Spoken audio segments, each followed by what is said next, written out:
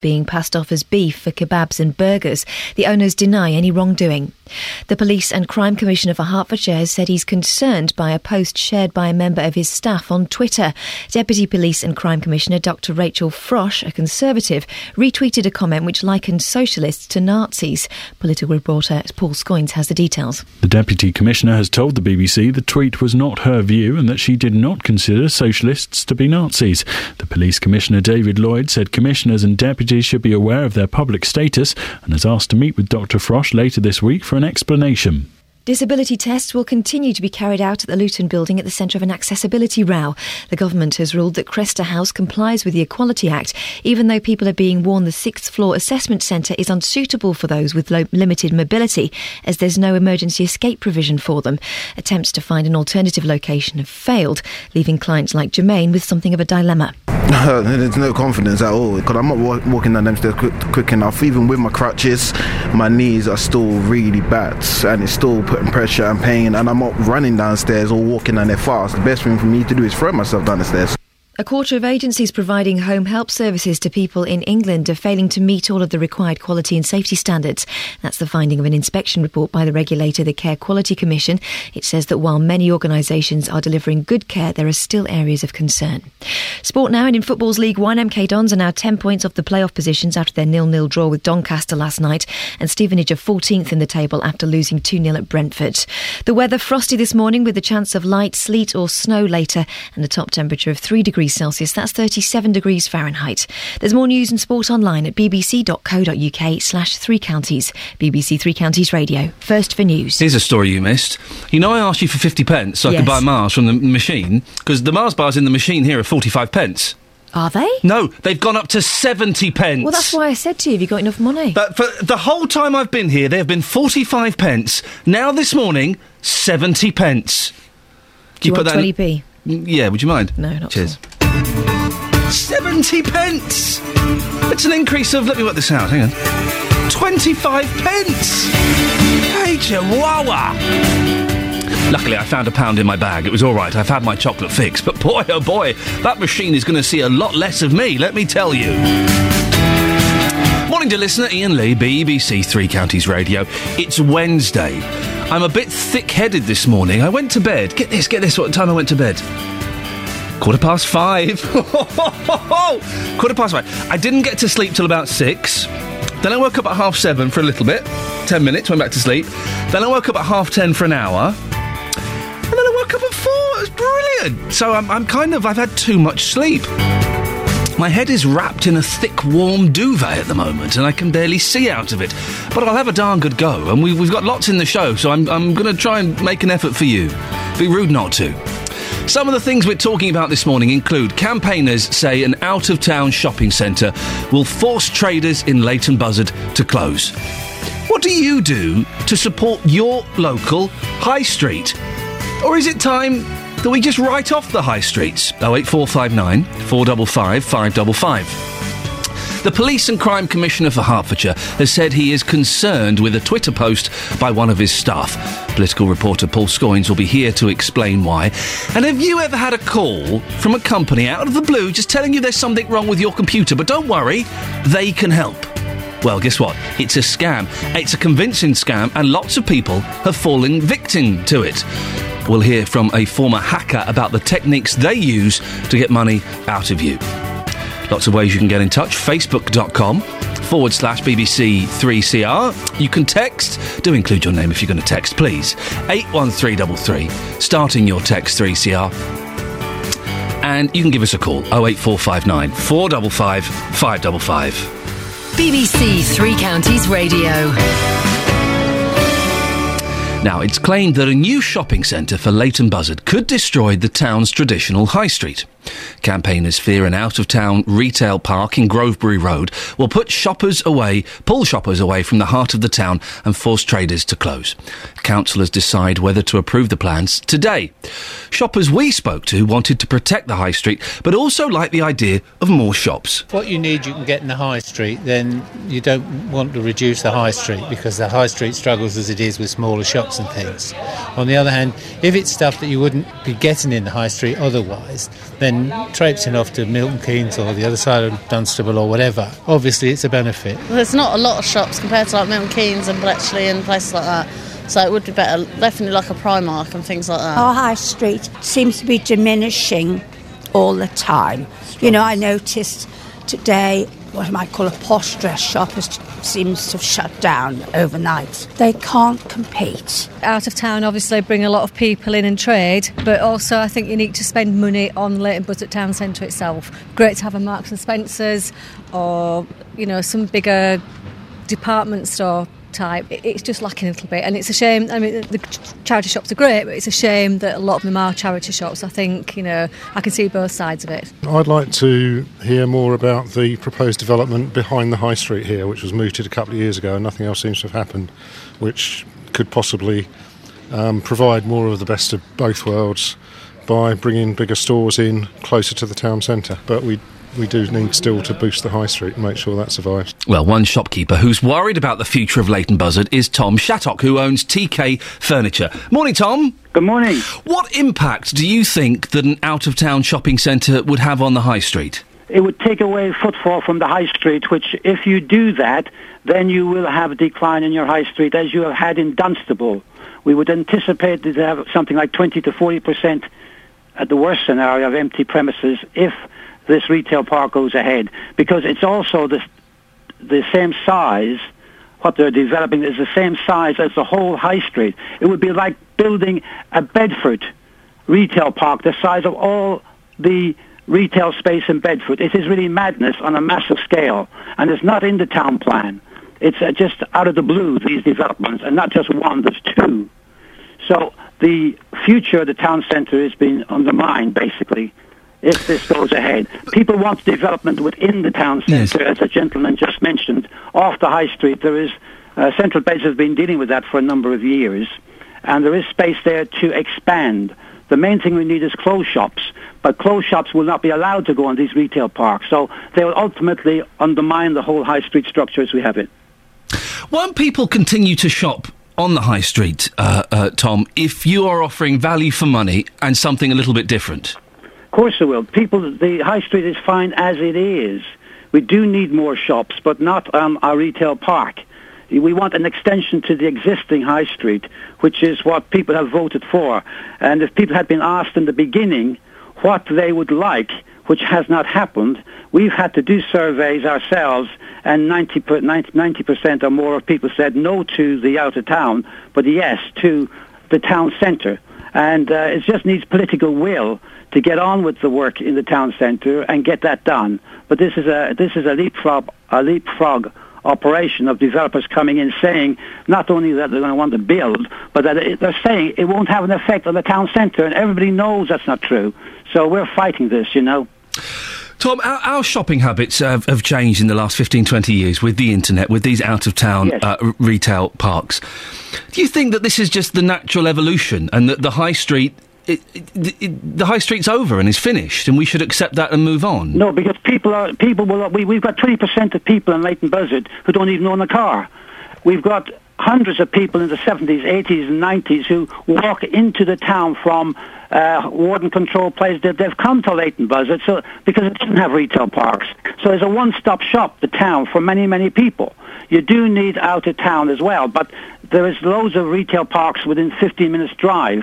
People will still go to Milton Keynes, to John Lewis, IKEA's, Primark. They'll still go to those places. We're only a small town. It's like if you had an extension to your house, and you wouldn't build an extension to your house down the bottom of the garden, which is which is bigger than the house itself. It's crazy to even consider this. Tom, listen, I'm sure the people behind this are listening to this right now. If not, they'll listen to it on the iPlayer. What's your message to them, to the council and to the Claymore Group who put in one of the planning applications? It's madness, and it's the evidence they're using is not substantiated.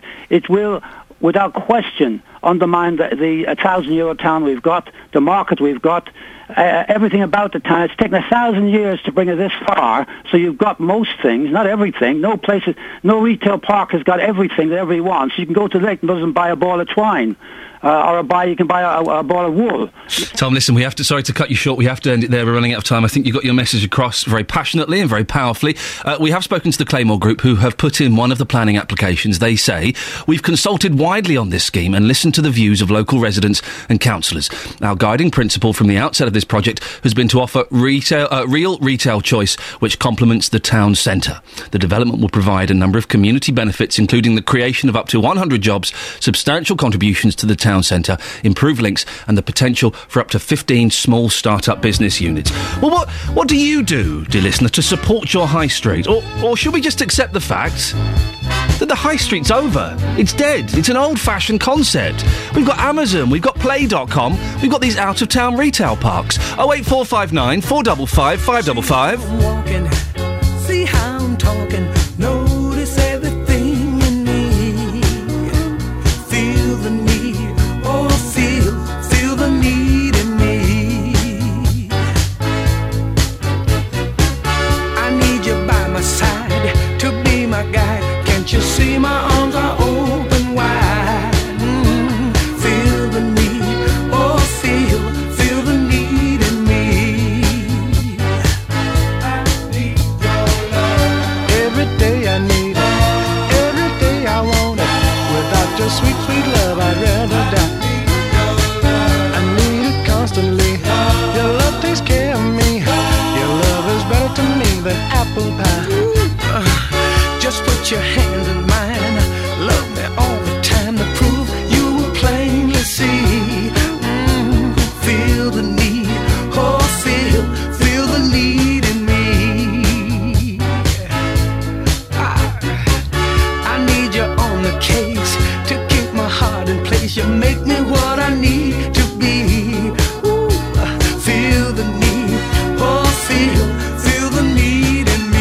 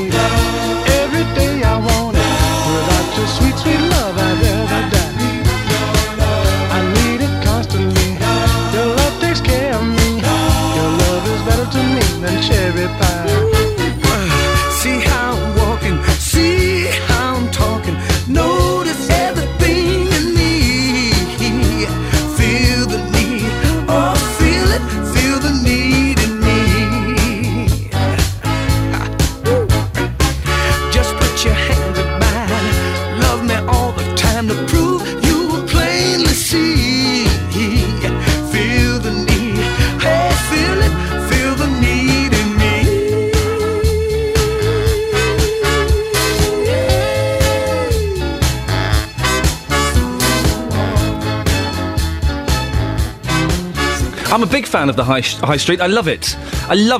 Clothes and shoes. I went to buy some black shoes yesterday. Clothes and shoes always get from the high street. We'll never buy clothes online. I don't know how on earth you can do it. I want to try it on. A couple of shirts I bought, but mainly I buy them from the high street. And I like a good wander up the high street. But do we have to accept that perhaps the high street is dead? It's finished. 08459 455 555. What do you do to keep your high street going? Or are you thinking, actually, 2013, the high street's a bit old-fashioned? You can also go to facebook.com/BBC 3CR. 6:15, here's the travel news now with Adam Glynn. Beds, Hearts and Bucks travel. BBC Three Counties Radio. So far this morning, everything does seem to be moving absolutely fine on the roads. We've got no delays on any of the major routes across the three counties. Looking at the cameras on the M40, very few people out and about yet. M25's looking all right as well. Now, if you're using the A41 to get into London, this could be a bit of a problem through Hendon. The A41 is closed southbound, a serious accident where it meets the M1 at junction 2, that's 5 ways. It's closed beneath the M1, so all A41 and A1 traffic at the moment is being directed down the A1 toward the North Circular Road, so one to bear in mind if you are driving that way down to London, perhaps pick an alternate route. Trains so far are looking alright. We have got a couple of problems on the tubes. The Metropolitan line running with severe delays between Wembley Park and Aldgate. Minor delays on the rest of the line after a signal failure earlier this morning at Wembley Park. Adam Glynn, BBC Three Counties Radio. Thank you, Adam. It's 6:16. It's Wednesday, the 13th of February. These are your headlines this morning on BBC Three Counties Radio. Campaigners say a new out-of-town shopping centre could be the death of Leighton Buzzard's High Street. The jury in the trial of a Bletchley man accused of murdering a Milton Keynes teenager, Rachel Manning, will resume their deliberations this morning. In sport, League Two, Wycombe Wanderers lost 3-0 at home to Bradford City last night. The weather today for Beds, Hearts and Bucks. Frosty this morning with the chance of a light sleet or snow later. Top temperature is 3 degrees. And coming up, the Police and Crime Commissioner for Hertfordshire has said he is concerned with a Twitter post by one of his staff. We'll find out more before 6:30. BBC Three Counties Radio. Weekdays from 3. Local news. Campaigners are holding a protest against a wind turbine that could be built near the Buckinghamshire village of Ford. Discussion. And we were told when he was 5 days old that the only way for him to have a life outside of a wheelchair would be to have a through-knee amputation at the age of 1. Debate. Coming up after 6, we've got an hour discussing business and finance. Later in the show, it's all about the entertainment world. It's the family and lifestyle debate. It's our politics panel discussing how politics affects us. Roberto Peroni. Weekdays from 3 on BBC Three Counties Radio. Here's a song. Let's see if we can get through this without crying, shall we? A little bit of Neil Diamond for Evan Blue Jeans. Oh, yes, please.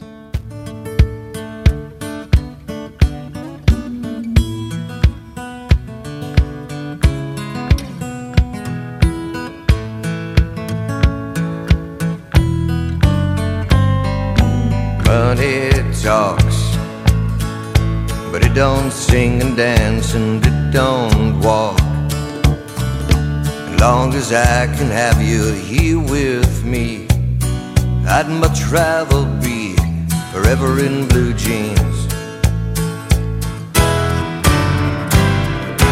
Honey's sweet, but it ain't nothing next to baby's treat. And if you pardon me, I'd like to say we do okay, forever in blue jeans. Baby, tonight, by the fire, all alone, you and I. Nothing around but the sound of my heart and your sighs. Money talks, but it can't sing and dance and it can't walk. As long as I can have you here with me, I'd much rather be forever in blue jeans, babe. And honey's sweet, but it ain't nothing next to baby's treat. And if you'll pardon me, I'd like to say we do okay, forever in blue jeans.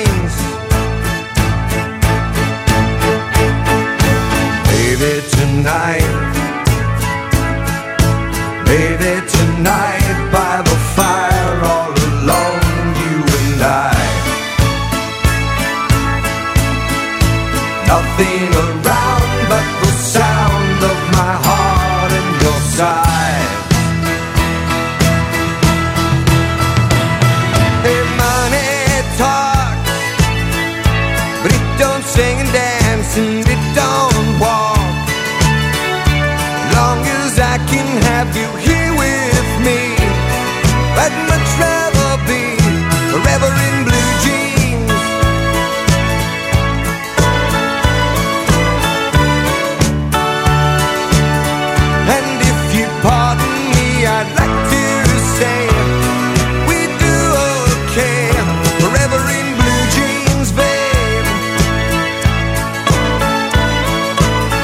A little bit of Neil Diamond makes me sad. Love a bit of Neil Diamond, it does. I love Neil Diamond, he's good. Now, here's something interesting. The Police and Crime Commissioner for that implies everything else so far has not been interesting. It has, and it will be again. But this is very interesting. The Police and Crime Commissioner for Hertfordshire has said he is concerned with a Twitter post by one of his staff. The Deputy Police and Crime Commissioner shared a tweet likening socialists with Nazis. Dr. Rachel Frosch, a Conservative, retweeted or published a post from another user featuring a quote from Adolf Hitler. Well, our political reporter Paul Scoyne says the details. Paul, what's happened? Well, Dr. Frosch, Iain, was appointed as the Deputy to Hertfordshire's PCC in December, and she earns around £20,000 a year for working a 2-day week. Excuse me? Yes. £20,000 a year for a 2-day week? For a 2-day week. Wowzers, okay. Yeah. She's also an NHS consultant, and she's a member of Harpenden Town Council as well. Now, this tweet, which I've left upstairs, annoyingly, which I was going to show you, was retweeted at the end of January. The original tweet just said, "Dear socialists, embrace your inner Nazism," and then there was a picture beneath with a quote from Hitler about socialism. I'm struggling to understand why she would do this. Well, it was a retweet, and it's not really entirely certain why she did that. She said that she's not available for interviews at the moment, so she can't come on and explain herself. Okay. Yeah, she sent me a little statement yesterday where she said that she made it clear that she didn't agree with the tweet and did not consider that Labour supporters or socialists associated in any way with the Nazis, and she wouldn't want people to think that. She said, unfortunately, some believe that a retweet is an endorsement. It isn't. Let me just step in there. It isn't if you flag up that it isn't an endorsement. If you just retweet it as is, then that does imply it's an endorsement. It's certainly ambiguous. Yes. So she said then that her view is that the argument as to whether, I'm quoting here, authoritarian, nationalist, racist parties are right-wing or left-wing doesn't stand up. She said they're so far removed from the mainstream political thought, they should be thought as of completely apart and not an extreme version of any mainstream party. It's hard really to see what this was all about, really. It's still not really certain why she sent it in the first place. It was sent days before she became a deputy PCC, and it was only taken down yesterday. I retweet things because I think they are funny, but if I retweet something that is completely against what I believe in, I will preface it or afterwards say, by the way, I don't agree with that, I'm just pointing out how ridiculous that is. She had no statement like that. She didn't then. Right. She now does. Okay, thank you. She did on her profile, her biography, if you like, on the Twitter page. It was saying that she was the Deputy Police and Crime Commissioner of Hertfordshire. Again, as I say, not at the time she did this particular one, although there have been several But she's done more things, hasn't she? So just a couple of days ago, there was another retweet using pretty colourful language. Ian, swear words. Swear words, yes, that I couldn't repeat on air about voting UKIP. That was just a retweet, but she did it again about a week ago, write her own message saying that Gordon Brown should resign. So making these quite overtly political statements. The thing that we've heard from the start of this whole PCC thing is it's not political. It's not a political position. It's not about politics. Yet she is obviously bringing politics in to this. Well, she's not alone in that. I called the Home Office yesterday, who directed me to this guidance from the Association of Police and Crime Commissioners, and they say that all staff in the PCC's office are restricted from undertaking any form of political activity. The exception is the Deputy PCC, and those staff transferred from the old police authority. Now, she wasn't on the old police authority in the same way that she is now, and those terms can then be brought over. So if you were political beforehand, you can be political now, and you're allowed to be political in this role. However, an exercise of caution is recommended, certainly when making these sorts of statements, I guess. What have people told you about this? What have they been saying? Well, we've had a look on Twitter, and some people have been saying they're very shocked about it. Another user has been saying that said to Dr. Frosch that by having your PCC role in your biography means your Twitter account cannot just be personal. I spoke yesterday to Sharon Taylor, who's the leader of Stevenage Borough Council, a Labour leader, and she's also a member of the Police and Crime Panel for Hertfordshire.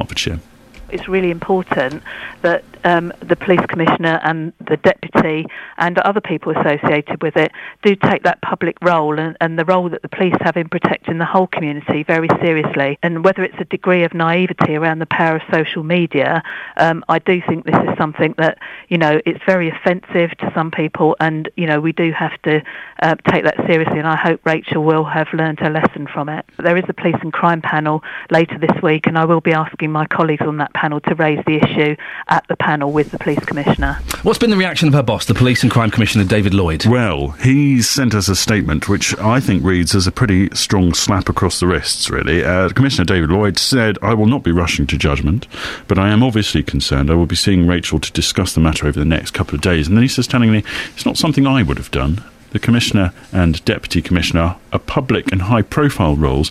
We must recognise that everything we do is open to scrutiny." Twitter's interesting. It's still kind of a slightly Wild West expanse on there, but rules are starting to take place. I know that we at the BBC have to be very careful about what we tweet. We can't endorse political parties. We can't make overly aggressive statements. That rule is starting to apply to more and more public positions, isn't it, really? Absolutely, and it's quite telling that Dr. Frosch's profile has now changed. It doesn't mention anything about her role as the Deputy Commissioner, and instead says that retweets are not endorsements, these are my own views. That line doesn't work either. These are my own views, not the views of the people I work for. It doesn't work. It doesn't work. We had a very interesting talk about this the other week, which you weren't there for, and if I were to say these, I think I does say on mine, these aren't the views of the BBC, doesn't mean anything. I'm a representative. I certainly think that Dr. Frosch will be thinking twice before hitting that retweet button in future. Paul Scoins, thank you very much indeed. 08459 455 555 is the telephone number if you want to give us a call. We're talking about high streets as well this morning. Should we accept that the high street is an old-fashioned concept? A long street where there are lots of shops next to each other? It does sound a little bit old-fashioned, doesn't it? Most of my shopping is done online. Clothes and shoes, I will go to a shop, I will try them on, and I will buy them. But food shopping is quite often done online. Records, CDs and video games. Music and DVDs are done online. I've ordered some electrical goods recently. Done online. The thought of... And I do like the high street, and I do try and support it as when I can, but is it an old-fashioned concept? Should we accept that the high street is coming to its end? 08459 455 555. Or, on the converse, what do you do to help your high street? 08459 455 555. Travel news now, here's Adam Glynn. Beds, Herts and Bucks travel. BBC Three Counties Radio. Well, it's actually me again. Oh, Sophie Tyler, you've dared to join us on the show. Good morning. I was actually here. In the office. But you had your head down the toilet? What was going on? Do you know, you're actually not far wrong. Oh, good night, was it? Are you joking? I sat in my bedroom and felt ill all night. Oh. Didn't even have a pancake. Good. Did you have a boozy afternoon? What was going on? No, it wasn't booze. It wasn't booze related. Wowzers! No. There's a. Well, listen. Well, thank you so much for braving whatever it is that's bothering you, and let's get on with the travel, shall we, Sophie? Well, I can tell you that actually there's very little happening out there this morning. It all does seem to be moving fairly nicely on the sensors at the moment. M25 in particular, really not looking too bad at all, and also the usual trouble areas around the A414, the A421 heading through Buckingham, but we're actually not looking too bad at all either. Trains not moving too badly. Got some problems on the tubes once you hit central London, but nothing's going to be affecting you too bad at the moment. Sophie Tyler, BBC Three Counties Radio. You go and have a little lie down there, Sophie. You rest that delicate tummy of yours. You make sure you just have a nice glass of warm water. That'll settle it. Here's the news and sport now with Catherine Boyle. Getting beds, hearts and bugs talking. This is BBC Three Counties Radio. Good morning, it's 6:30. The headlines. Campaigners say a new out-of-town shopping centre could be the death of Leighton Buzzard's High Street.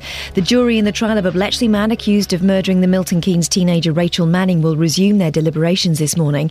And the Food Standards Agency has suspended meat production at an abattoir in Yorkshire and a processing plant in Wales amid suspicions that horse meat was being passed off as beef. Beds, Herts and Bucks Sport. BBC Three Counties Radio. Let's start with football. MK Dons are now 10 points off the League One playoff positions after their 0-0 draw with Doncaster last night. Dons boss Carl Robinson thought his side gave a lacklustre performance. It wasn't acceptable. But they've come to a team second in the league who needed a performance at home to stay there. So they put everything into the game as well. And we deserved all 3 points. And we didn't get them. Also in League One, Stevenage are 14th in the table after losing 2-0 at Brentford. But Gary Smith, the boss, remained positive about his side's performance. There's plenty to be and feeling good about. Pleased with a lot of performances and the way that they conducted themselves. Normally we see, one or two of the guys step forward. We've been able to find the back of the net on most occasions, but tonight it was an area that let us down. In League 2, Wycombe Wanderers lost 3-0 at home to Bradford City, and in the conference, Luton are now 6 points off the playoffs after another away defeat last night. The Hatters lost 1-0 at Dartford, leaving boss Paul Buckled bemoaning missed opportunities. We had a lot of opportunity to deliver balls into the box. The delivery wasn't great at times. When you're playing with wingers, you know that the route to goal is crosses into the box, and we didn't do that tonight. Manchester United play Real Madrid at the Bernabeu tonight in the first leg of their last 16 Champions League tie. The match sees Sir Alex Ferguson face Jose Mourinho for the first time since the Madrid manager left English football. However, Mourinho confirmed last night that he intends to return to the Premier League next season, but didn't reveal which club that might be. And finally, some of Team GB's Olympic heroes will receive honours at Buckingham Palace today. Among those being honoured is the gymnast Lewis Smith, following his silver and bronze medals at the Games. He'll receive an MBE. And that's the latest news and sport. More from me at 7 o'clock. On FM, AM and online. BBC Three Counties Radio. Iain Lee, BBC Three Counties Radio. Coming up in the next half an hour, you may remember back in November, we told you about a government office in Luton where tests for disability benefits are carried out. Okay, so you would imagine that several disabled people would be going in and out of this building. It's on the 6th floor of a building, and disabled people told us they wanted it moved. Well, the government has made a decision about whether it should be. I'll tell you what they said in the next few minutes. And have you ever had a call from a company out of the blue telling you there's something wrong with your computer, but don't worry, they can help. Just give them your passwords and stuff and they can access it remotely. Well, if it happened to you, could you give me a call? 08459 455 555. Loads of people have fallen victim to that kind of scam. A former hacker will be on the programme to explain more about the techniques the scammers use. And the death of the high street. What have you done to save it? Go to facebook.com/BBC3CR. So far, the posters are kind of saying, well, it's tough really. Yes, I'd rather go to an out-of-town shopping park. Go on there, let us know what you think. Maybe we'll speak to you after this. Saw me standing by the wall, corner of a main street, and the lights are flashing on your windowsill. All alone ain't much fun, so you're looking for the thrill, and you know just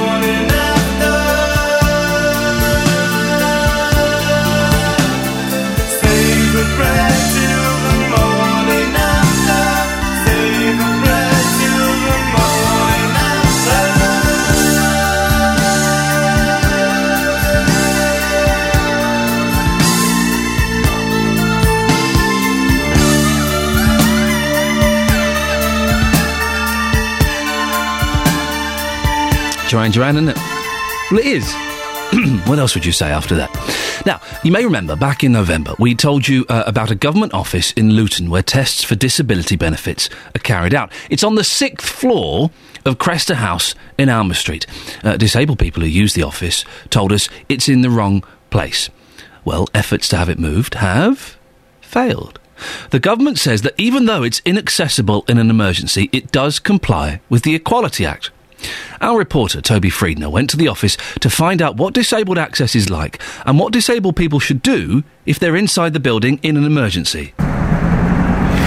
I'm standing outside Cresta House in Luton, which is where the Department for Work and Pensions have their office for work capability assessments.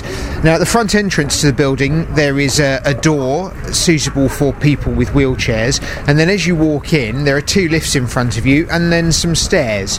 But what happens to you in an emergency and the lift is out of order? I'm going to go in and try and find out. Going up. Please mind the doors. Doors closing. Going up. So I've just been inside and pressed the intercom for the Atos office, and the person I spoke to when I asked about access for people with disabilities and what to do in an emergency if you have a disability, they referred me to the Department for Work and Pensions press office. But I didn't see any information on the wall, either at the main entrance or upstairs when you get to the office, that told people what to do. Well, Jermaine had to have an assessment there. He told Toby what he thought about the location of the office. It's like they haven't really thought about it. They haven't put no thought into it about the people with disability, because that is for disability people and people who are disabled, but they've put no thought about it. They said, let's put it on the 6th floor, and they've put it on the 6th floor. They should have put it on the ground floor, 1st floor. That's what they should have done. If there was an emergency and you were in that building and so you couldn't use the lift to get back down again, how confident would you be that you could get out? There's no confidence at all. I might as well throw myself down the stairs.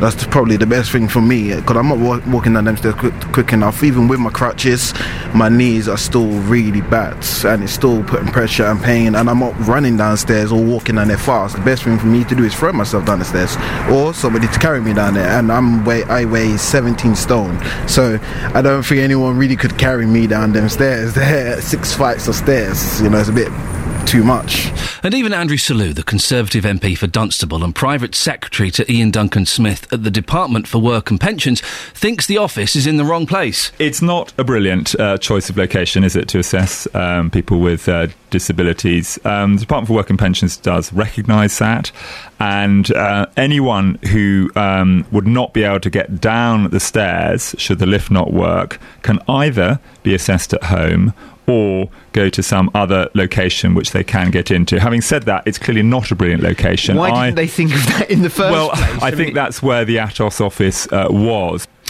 A DWP spokesperson has said, where an assessment centre isn't on the ground floor, we endeavour to make this clear to people before they arrive for their appointment.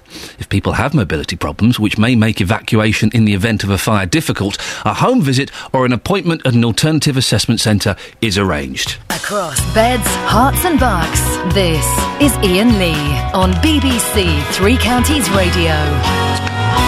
Shall we have a little look at the newspapers and see what's happening? Yes, we shall. The Times. Horse meat scandal. Raid on factories in Britain. Watchdog to investigate firm's customers list. Police and food standards inspectors raided a British abattoir and meat processing company yesterday on suspicion they were passing off horse meat as beef. This is a development, isn't it? Not just Romania or Luxembourg or France. It's in Britain. The Peterbody Slaughterhouse in Todmorden, West Yorkshire, one of only 5 British abattoirs licensed to kill horses, is alleged to have sent horse carcasses to Farm Box Meat in Aberystwyth for processing as beef burgers and kebabs. Wow. And there's a picture of Cardinal Peter Turkson from Ghana, who says, I'm ready to serve and the Church is ready for a third world Pope. Again, we talked about the Pope, the pontificate yesterday. I do like calling it that. Thank you, Rachel Lichtman, for that. Pontificate. No one was bothered. No one was bothered. I don't think anyone's in... Even Catholics don't seem bothered by that story. But yet the papers keep putting it on. The Guardian. Back to work schemes broke law, court rules. Judges say DWP exceeded powers. This is the story where a young lady was forced to work for free at Poundland, I think it was, or Pound Stretcher, one of those places, for free. Otherwise, she would lose her job seeker's allowance. She took them to court, took the government to court. She's won. Thousands of unemployed people could be entitled to financial rebates totalling millions of pounds after judges in the Court of Appeal declared that almost all of the government's work-for-your-benefit employment schemes were unlawful. Excuse me. There's a picture of 3 young lads tossing pancakes on the front of the newspaper there. The Independent. Anyone for a wallaby? Another day in the great meat meltdown. The meat industry's woes multiplied yesterday. Waitrose, you see. You think Waitrose, a classy shop. Waitrose withdrew its frozen beef meatballs after pork was found in them. A top scientist called for tests on lamb products, and police raided the Todd Morden slaughterhouse of Peter Boddy, who also farms wallabies, in connection with horse meat in kebabs and burgers. And this story does just keep going on and on and on. The Daily Mail. Now it's British horse meat and burgers, and there's a picture of the princess lady holding her tummy. The Daily Express, no benefits for shirkers. Ministers, they've taken their political stance on this, haven't they? Ministers insist jobless work for handouts after court setback. Ministers rejected a controversial court ruling yesterday by insisting the jobless must still look for work if they want to receive state benefits. Well, you do have to look for work if you want to receive state benefits. No one's questioning that. It's the thing that has been found to be illegal, unlawful, was forcing people to work for free.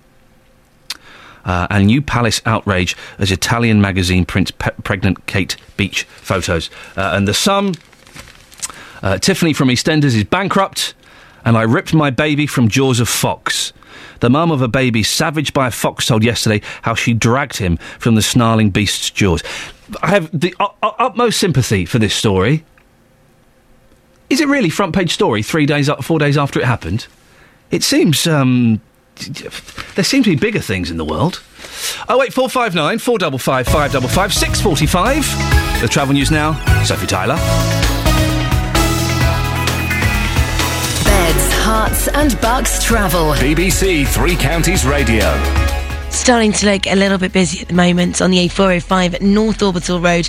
Heavy there approaching the M25 at junction 21A roundabout. Everything else really not looking too bad. Actually does seem to be moving nicely on the M25 itself. No problems on the M1, and looking fairly good as well on the A1 heading south and the A10. Usually get a few problems there on the Great Cambridge Road, not causing too much of an issue though. Trains are looking good on the departure boards this morning. No major problems on the tubes. Some problems a little bit more central to London, so nothing's going to be affecting you too badly at the moment. So that's the latest. Sophie Tyler, BBC Three Counties Radio. Sophie, thank you very much. 6:46. It's Wednesday the 13th of February. These are your headlines this morning on BBC Three Counties Radio. Campaigners say a new out-of-town shopping centre could be the death of Leighton Buzzard's High Street.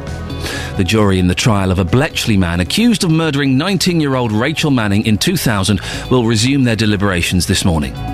In sport, in rugby union, the British and Irish Lions head coach Warren Gatland says selecting too many English players for this summer's tour of Australia could put additional pressure on his squad. Coming up, ever had a call from a company out of the blue telling you there's something wrong with your computer, but don't panic, they can help? Well, research shows more than 70% of people have actually fallen prey to phone scams like this in the past year. We'll find out more before 7, but now at 6:47, let's get the latest weather with Wendy Hurrell. Beds, Hearts and Bucks weather. BBC Three Counties Radio. Good morning. It's a chilly start to the day. Temperatures widely below freezing. It's also fairly cloudy, but actually we've got a best chance at the moment of seeing a little bit of brightness once the sun is up, and that's starting to happen across 3 counties at the moment. But as we go through the rest of the morning, it will gradually cloud over, and with a wind picking up from a southeasterly direction, it's going to feel quite raw, with temperatures not really getting much above freezing. And then we're going to have a weather front crossing through into this cold air. Now, what that's going to do is turn to some snow, of course. I think it will only just be some light flurries across our part of the world, and it will be turning readily back to rain as we go through the night anyway, so we shouldn't have any disruption from this particular spell. But the first part of the night, will be the coldest. So anything falling is going to fall on that cold ground, and there could be 1 or 2 icy patches first thing in the night at least. But as we go through towards the early hours of the morning, the temperature actually is going to be picking up. But with that, stronger winds and some heavy rain in the early hours of the morning as well. And we might wake up to that first thing tomorrow. It's continuing through the morning's rush hour. But come the afternoon, plenty of sunshine and temperatures up to 8, 9 or maybe 10 degrees Celsius. So that's quite a turnaround, isn't it? As we go through Friday, some more sunshine and temperatures again up to 8 degrees Celsius ahead of a generally dry weekend with temperatures just about where they should be at this time of year. That's your weather for now. Thank you, Wendy. Three Counties Sport. Join me, Jeff Doyle, and me, Luke Ashmead. Monday nights from 6 will feature sports such as darts. I have a dartboard in my garage. When you go out to the hockey, how many would you score? 40 on average. Yeah. I've never hit 180 though. I reckon if I gave up my job, packed everything in, go on. Within 5 years, I could be competing with the professionals. Never. Absolutely no 5 years.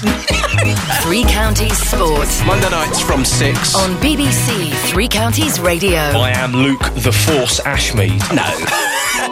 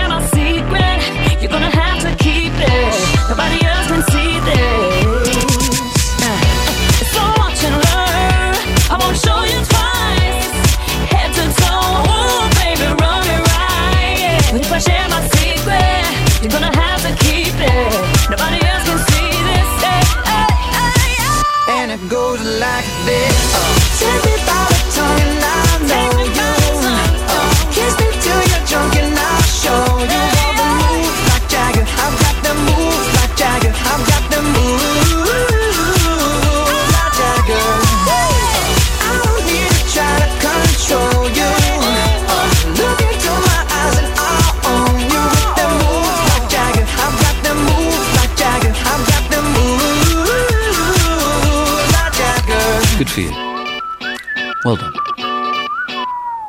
Now, ever had a call from a company out of the blue saying there's something wrong with your computer, but don't worry, they can help? I've had it, and I told them to get knotted. It's a scam, of course it is. They don't know if you've got a computer or not. Research shows that more than 70% of people have actually fallen prey to all kinds of phone scams in the past year. It comes as a new campaign is being launched to increase awareness of scammers who are using landlines and increasingly mobile phones.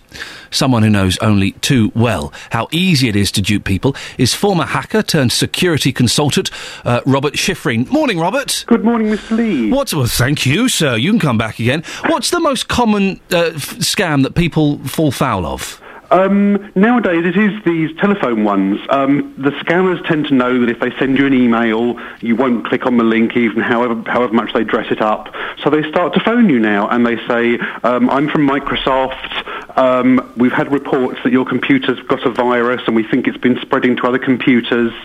And, I'm here to help. And all you've got to do is install this software on your computer that I'm about to send you and pay me £145, and I can fix it. And what the software does, of course, is not scan for viruses. It opens up your computer to the scammers, and they can now use it to send people email. They can use it as part of a botnet. They can steal all your passwords and so on. So they are effectively... So you're paying them for the privilege of them taking over your computer? Absolutely, yes. But if you dress it up with a bit of sales pitch, if you dress it up with some psychology, it's all about psychology. It's all about what they know about you. The more they can say, I know about your computer, in the same way that you get these PPI claims saying, I know you had a car accident. They don't know you did at all. They're trying it on. If I can phone somebody and say, hi, this is Iain Lee. I was at New Broadcasting House in London last Thursday and I left my phone behind the counter or something. Chances are I can then walk into Broadcasting House and pick up a phone they happen to have found. Hang on a second, that's giving me an excellent idea. No, it's not at all. So are they just going through the phone book then and just picking numbers at random until they strike gold? You can either pick numbers at random, or you can say to yourself, maybe the older person is going to be a bit more inexperienced in these things because they're new to the internet. So let's go on to a Facebook forum or something where older people tend to congregate and start befriending people in that way, or target children. There's plenty of places on the internet which are used by predominantly children or by predominantly older people, by predominantly foreign people, English people. So you can be pretty specific on who you want. You can find them and then get in touch with them. Absolutely. Or you could just buy yourself a mailing list. Every time you reply to a spam email, you end up on a database of people who respond to spam emails. No, really? And these get sold. I replied to a spam email the other day telling them to go away in no uncertain terms. I'm going to be targeted now, am I? The worst thing you can do to spam email is to reply, even to say go away, because absolutely you're now on that database and they get sold for something stupid like about $100 per million. Wow. And these are brilliant things. You can send out 1 million emails offering cheap pills that don't really exist. Yeah. Cost you nothing. It's a brilliant business model. So we've got the phone scam of the people saying, oh, your computer's got a bug. Are there any other scams that we should be looking out for? Anything that doesn't sound quite right on the internet, whether it's somebody sending you an email link or whatever. If I sent you an email link and said, you don't know me, but click on this link and you'll get a virus, chances are you won't click on it. Yes. If I send you an email and say, these are some holiday pictures, again, you might not click on it. If I send you an email that says, thank you very much for subscribing to our pornographic mailing list for just $29.95 a month, if you think there's been a mistake, please click here. Ah, yes. Yes, it's all about psychology. These phone scams in particular, what can we do about them? Generally speaking, don't believe somebody if they say I'm from Microsoft and I know about your PC. But they sound so convincing on the phone. The emails you look at, you go, all right, jog on, fella, you're not some prince. But on the phone, they can sound so convincing. The trouble with the IT security industry in general is it's a very reactive thing. Every time we come up with a fix for something, every time the security companies say, oh, we fixed that, your computer's safe from that, the scammers and the hackers and the computer criminals will find another way around it. And if they can't, they'll go to a completely separate technique, i.e. phoning you or using your mobile or sending you texts, and it's very difficult to do anything about. Do you have any tricks, Robert, if they call you? One of the things I like to play with these people. I have far too much time on my hands. So if they phone up, I say, oh, yes, sorry, can I just put you on hold for a second? And then I put the phone down and I carry on watching Coronation Street. Yes, you can do that. Or you can say, sorry, I can't talk at this moment, but yes, I'm very interested in this product. Let me take your number and call you back. Because generally speaking, they withhold their number when they call. Yeah. So the first thing you do is you get a phone number off them that way. Use a bit of psychology. Yes, I'm very interested. I'm going to buy this thing, but give me 10 minutes and I'll call you back. Yeah. And they give you your phone number, and they give you their phone number. And you say, well, who should I speak to? And you say, so-and-so. And you say, right, I've got your phone number, I've got your name, thank you very much. I should be passing your details on to the local police. Mr. Schifrin, thank you so much. Fascinating. Robert Schifrin there, a security consultant. It's fascinating, isn't it?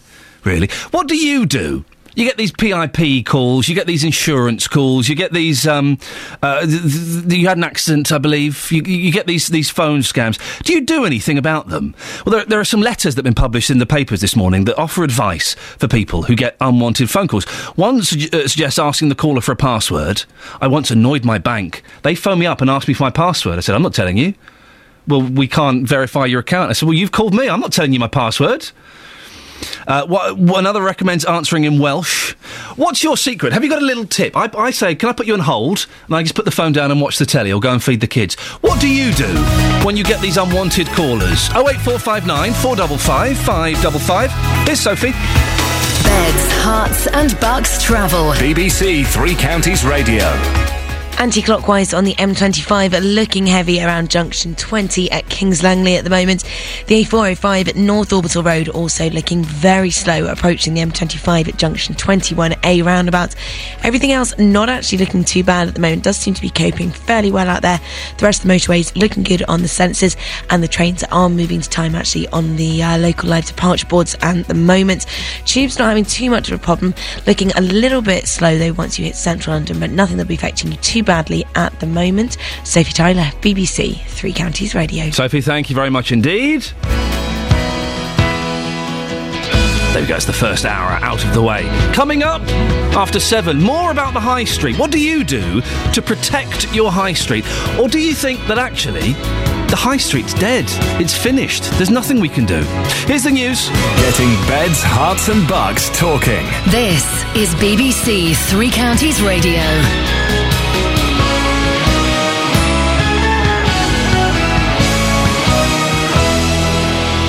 Good morning, it's 7 o'clock. I'm Catherine Boyle. The headlines: concerns retail park plans could kill Leighton Buzzard's High Street. California manhunt ends in shootout, and Deputy Commissioner in hot water over Nazi tweet. BBC Three Counties Radio. Councillors are being warned the future of Leighton Buzzard High Street lies in their hands today as they decide whether to approve plans for an out-of-town retail park. Campaigners claim allowing developers to go ahead with the Grovebury Road project could kill trade in the town. Tom Shattock owns a high street furniture shop. It would take away footfall from the high street, which if you do that, then you will have a decline in your high street as you have had in Dunstable. We would anticipate to have something like 20 to 40% at the worst scenario of empty premises if this retail park goes ahead. The jury in the trial of a Bletchley man accused of murdering Milton Keynes teenager in December 2000 will resume their deliberations this morning at Luton Crown Court. 41-year-old Shahidul Ahmed denies murdering 19-year-old Rachel Manning. The hunt for a former Los Angeles police officer suspected of at least 3 murders has ended with a shootout and a fire at a remote mountain cabin near Big Bear Lake in California. 2 deputies from the local sheriff's department were shot and one has died of his injuries. Later, a single shot was heard from within the cabin, which had been set on fire. Disability tests will continue to be carried out at the Luton building at the centre of an accessibility row. The government has ruled that Cresta House complies with the Equality Act, even though people are being warned the 6th floor assessment centre is unsuitable for those with limited mobility, as there's no emergency escape provision for them. The Police and Crime Commissioner for Hertfordshire has said he is concerned by a comment posted on Twitter by a senior member of his team. Deputy Police and Crime Commissioner Dr Rachel Frosch, a Conservative, retweeted a comment likening socialists to Nazis. Sharon Taylor, the Labour leader of Stevenage Borough Council and Police and Crime Panel member, said Dr Frosch should beware of the perils of social media. It's really important that the Police Commissioner and the Deputy and other people associated with it do take that public role and the role that the police have in protecting the whole community very seriously. And whether it's a degree of naivety around the power of social media, you know, we do have to take that seriously, and I hope Rachel will have learned her lesson from it. More than 70% of us have fallen prey to phone scams over the past year. That's the conclusion of new research by Microsoft, who found people were more likely to be taken in by someone they actually spoke to rather than an email. The software giant is warning people to be suspicious of anyone who asks for sensitive information, like bank details or personal details, over the phone, however plausible their story may seem. In rugby union, the British and Irish Lions head coach Warren Gatland says selecting too many English players for this summer's tour of Australia could put additional pressure on his squad. Gatland fears a large English contingent could lead to a much greater media focus on the side.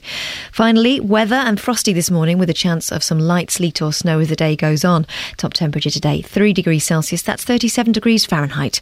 There's more news and sport online at bbc.co.uk/3 counties. BBC Three Counties Radio. First for news.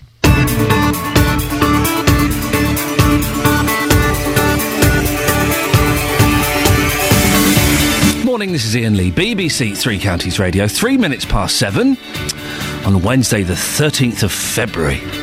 Lots coming up in the next hour. I'll give you the contact details because I'd really like to get your opinions on some of these stories, but let me tell you what we're talking about and see if any of this grabs your fancy. A new shopping centre for Leighton Buzzard could destroy the town's traditional high street, according to campaigners. What do you do to support your local high street, or do you think it's too late? The high street is dead. 08459 455 555. The Police and Crime Commissioner for Hertfordshire has said he's concerned with a Twitter post by one of his staff. You can follow us on Twitter at BBC3CR. And when you get a call out of the blue and you know it's a scam, what do you do to get rid of the scammers? Put them on hold? Tell them it's not you? Apparently 70% of people have actually fallen prey to phone scams in the past year. All the lines are free, so now's a good time to call 08459 455 555 or go to the Facebook page, facebook.com/BBC3CR. BBC Three Counties Radio. It's claimed a new shopping centre for Leighton Buzzard could destroy the town's traditional high street. Campaigners fear an out-of-town retail park in Grovebury Road will pull shoppers away from the heart of the town and force traders to close. Councillors decide whether to approve the plans today. Jane Killick reports. This is Leighton Buzzard, a traditional market town with lots of small shops and market stalls and very busy. It's this that's under threat, according to campaigners, if an out-of-town retail park gets the go-ahead. Gennaro Borelli owns a touch of class hair and beauty on the high street and sees a bleak future if out-of-town shopping centres are allowed to be built in Leighton Buzzard. You would probably see a chain reaction started where a number of businesses, particularly the ones that would be in direct competition with the kind of stalls they're thinking of opening up on the retail parks, they would start to close, and then as you start to have 3, 4, half a dozen shops begin to close, it's then a downward spiral. Fellow shop owner Ian Dillamore of Dillamore's Furnishers agrees. His family business has been in Leighton Buzzard for 90 years and says a retail park isn't necessary. I think it will kill the high street and is not offering anything that we don't already have here. So I think the reason there's empty units at the moment is due to the climate, and if you go around the close proximity to the retail parks, Dunstable, Milton Keynes, and there's shops shut and big units shut there. So I know for a fact from my business, in the furniture business, there's a lot of big shops that are looking to close shops down rather than open them up. So I'm a little surprised that new ones want to come into this area anyway. I also think the location's wrong. There are 2 applications being heard by Central Bedfordshire Council today. 2 separate developers are planning retail parks right next to each other in Grovebury Road, where there are already a lot of industrial units. This woman, out shopping in Leighton Buzzard, says it's definitely a good idea. Yep, we need one, because Leighton's rubbish. There's not a lot of shops compared to like Milton Keynes and Bletchley and places like that. So it would be better, definitely like a Primark and things like that. Other shoppers, while interested in more shops, were also worried about its effect on the heart of Leighton Buzzard. Our high street seems to be diminishing all the time. You know, I noticed today what I might call a posh dress shop seems to have shut down overnight. Yeah.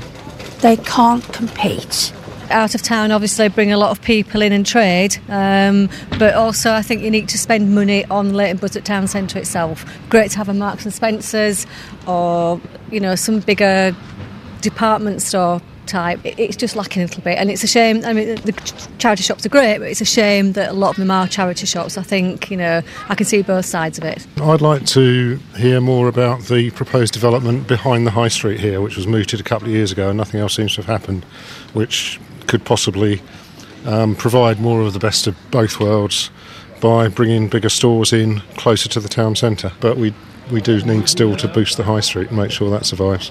Councillors decide whether to allow the retail parks to be built at a meeting today. So are out-of-town shopping centres such a bad thing? Richard Dodd is from the British Retail Consortium. Morning, Richard. Morning. Are out-of-town shopping centres to blame for destroying the high streets in Britain?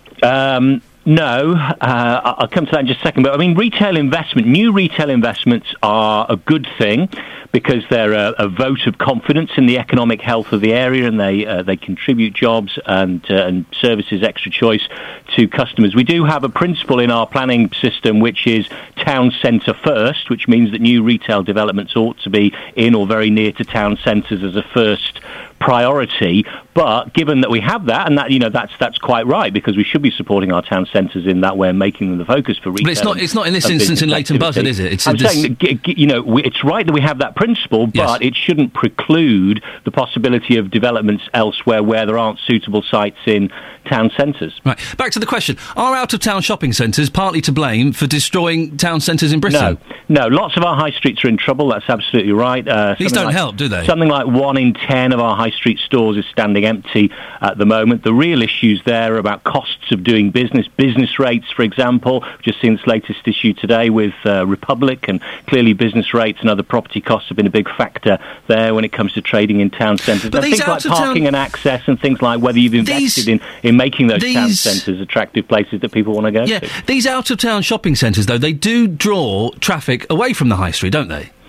Well, they tend to have a different sort of retailer on them, and that's, as somebody was just saying, that it tends to be things like furniture, electricals, those big items that are sold by the destination shops that you go to less often than you go to a high street, which tends to be more of a browse around and part of a general leisure activity. So they're not straight competition. And I do think that when we focus on high streets, and absolutely right that we should, because they're tremendously important at the heart of our communities there, when we focus on high streets, we ought to be looking at how we positively deal with those issues that I've just talked about, rather than saying the solution somehow is to curtail other sorts of retailing. Well, but you yourself have said that your initial aim is always to try and build something near the high street, so you must be aware that by building away from the high street, you are detracting from that high street, you are taking business away, you are causing damage. Otherwise, that wouldn't be the initial choice. Making town centres the focus for retailing business life for their communities, that's the prime aim, and that's absolutely right. But as I said, there are often, town centres are usually crowded places, and the options for retail development are usually limited, and the sites can often be very small, sometimes unsuitable, sometimes inaccessible. When those sites are not available in town centres, then that shouldn't mean that you don't do any developments anywhere else ever. Because, of course, what you will do, if you say no to it near to Leighton Buzzard, and this is only a mile away from the town centre, I believe, then, of course, these sorts of stores will open elsewhere, and that'll give people reasons to drive further away, and they'll be that much less likely to go to Leighton Buzzard. So, bad news all round. Do you think that the people who want to preserve old market towns like Leighton Buzzard, that they're living in the past and that we should move on? No, absolutely not. As I say, definitely right that many of our town centres are in trouble at the moment, but still 43% of all retail spending happens in high streets, so they're a very important part of the overall retail mix and responsible for a very significant part of overall retailing. What we need to do is to recognise that they can evolve and develop and have a successful future, but we can't just assume that's going to happen of its own accord. We need to actively intervene, and things like the Mary Portas initiatives are involved in helping that. But the one really big thing that we'd like the Chancellor to do immediately to assist with this is to freeze business rates when he does his budget on March the 20th, rather than imposing what will actually be a third successive huge increase in business rates in April, because that's the current plan. These out-of-town shopping centres, they are quite soulless, aren't they? They're big, expansive places. They've got the same old, the DFS, you've got your Next, you've got all these big soulless brands. The high street has character and has life and has vim and vigour, doesn't it?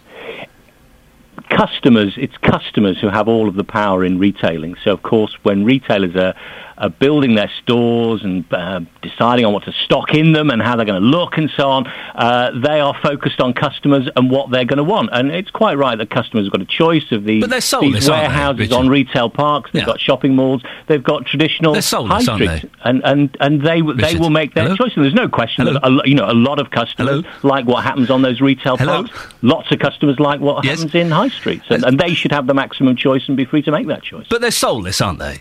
They're big concrete expanses that have no personality in them. They could be anywhere in the world. And clearly lots of customers like what happens on retail parks and lots like what happens on high streets. Yeah. And, there may be customers who agree with you, but they weigh that in the balance against the other factors that decide where they shop. And, some of them decide that retail parks are the right place for some of the products that they want to get. But Richard, we have to end it there. I saw a gap and I went for it. Richard Dodd, always good sport talking to you. Thank you very much. Richard Dodd from the British Retail Consortium.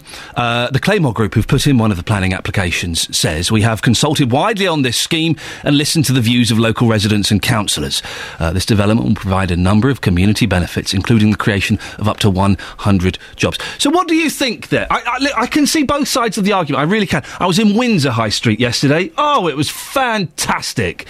The colour, the noise, the smells, the personality, the castle, the history. It was wonderful. You won't get that on a trading estate or on an out-of-town shopping centre. What do you think?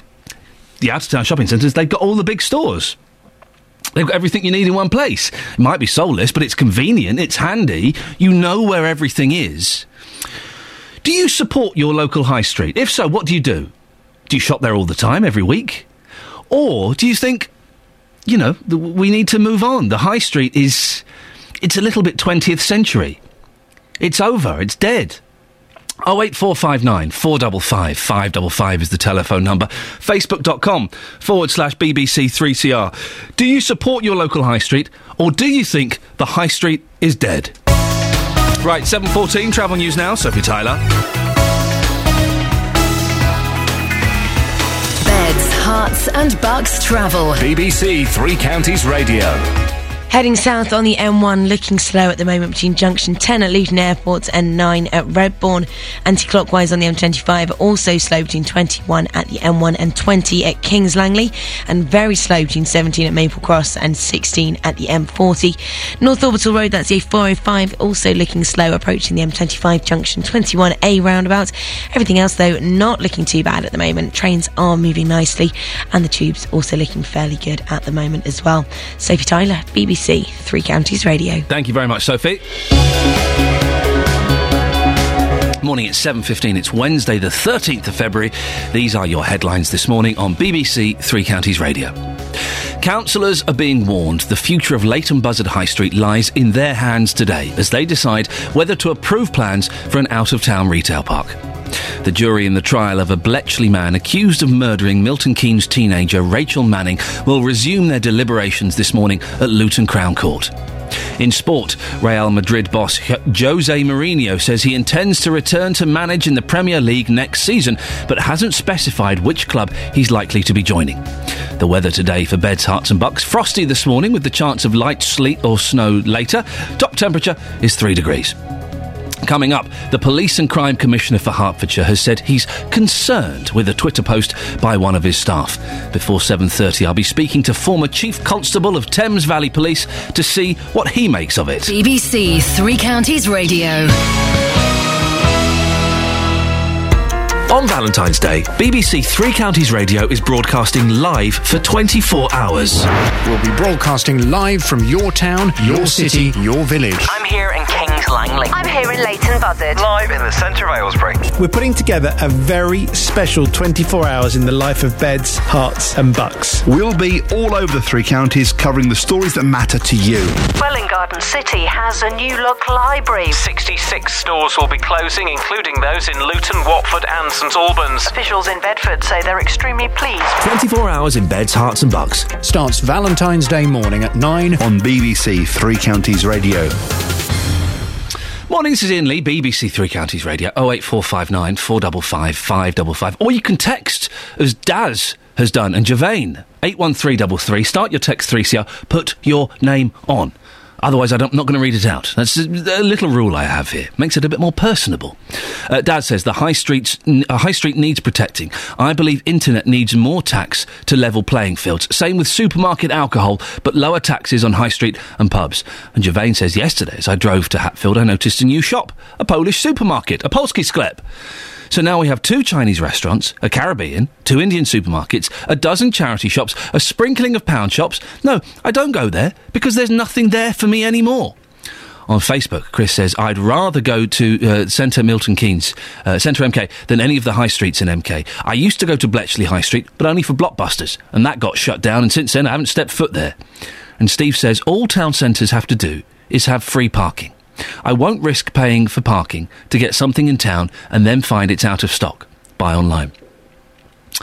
08459 455 555 is the telephone number if you want to give us a call. Now, we've been talking about these computer scams. A survey has come out and shown that more and more people are falling for not just computer scams, but phone scams as well. When someone phones up and says, oh, yeah, no, there's a problem. They don't say it like that. They'll be a little bit more convincing than starting going, oh, yeah, no.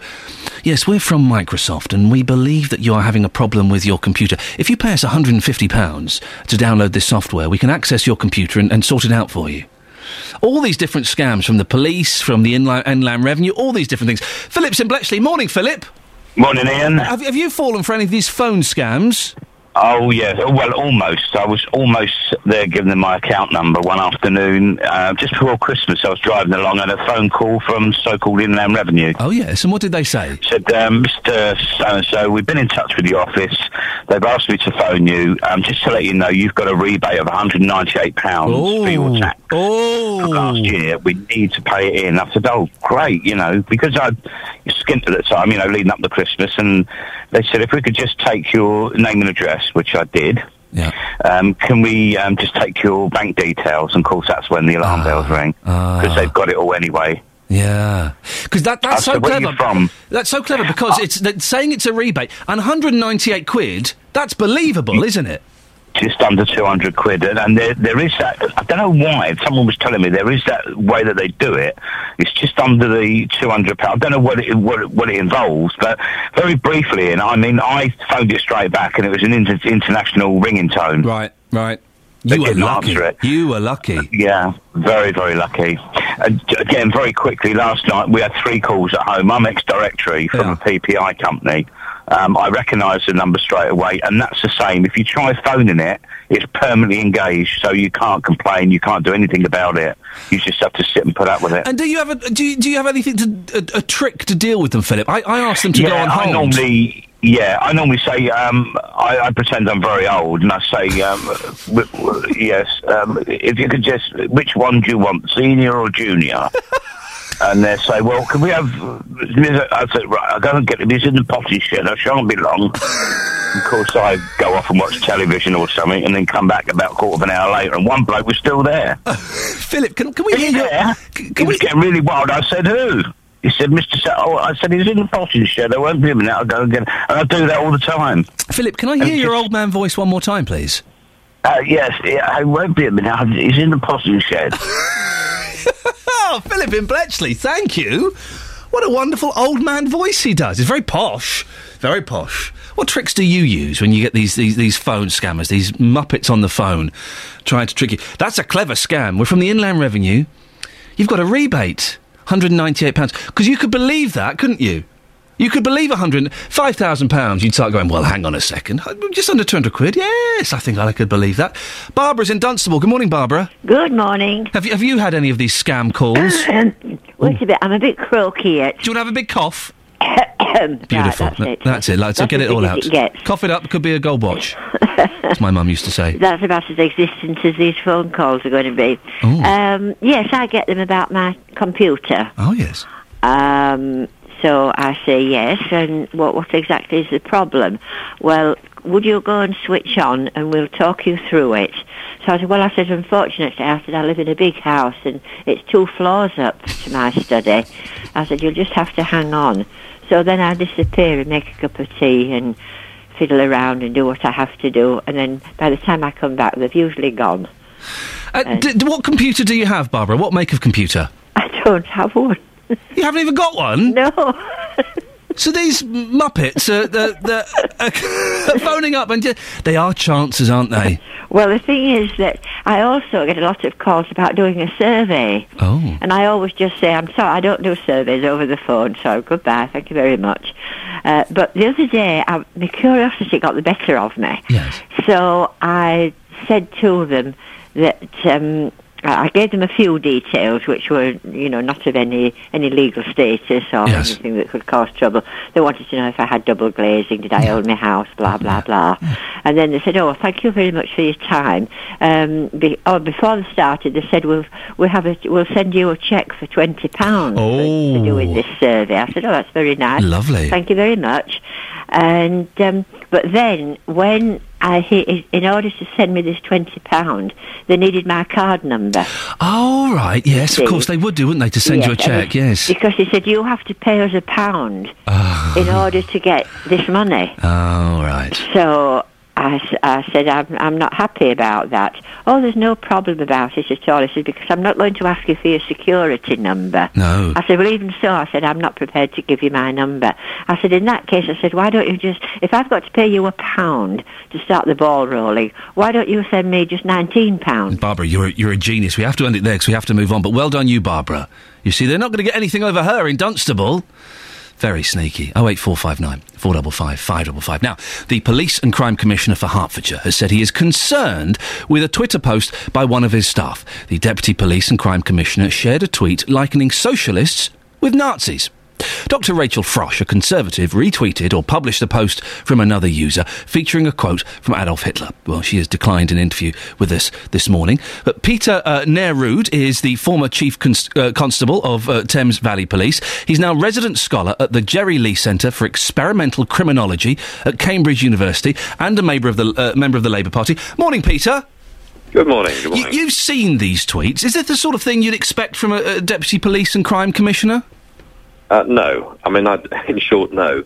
I mean, there's a lot of police officers that have got themselves into hot water using Twitter and thinking that somehow or other you absolved yourself of responsibility by pressing the retweet button. But I think Rachel Frosch has discovered that the retweet button means that at least to some extent you're seen as endorsing what's in the message. And the one which includes the picture of Adolf Hitler is a pretty offensive tweet. And really rather unwise. Now, we've mentioned you're a Labour supporter, and the reason I mention that is because the whole PCC things, when it was sold to me, was that the PCCs and their deputies wouldn't be allowed to be political in their comments. Is that the right way it should be? Well, that's not strictly speaking correct. Okay. I mean, because the deputy appointment, for example, is an appointment that's outside the kind of normal rules of appointment in public service. It's a political appointment, and So like the PCC, who is elected politically, they're both political appointments, but that doesn't absolve them from wisdom in the public space. After all, they're now in charge of policing. They've got a title which indicates they're in charge of policing, and they need to behave in a different way in this space because what they say does colour or will colour people's views about what the police are about. And let's face it. It's not exactly great for a policing and crime commissioner to be associated with comments about Nazis. Well, you're right.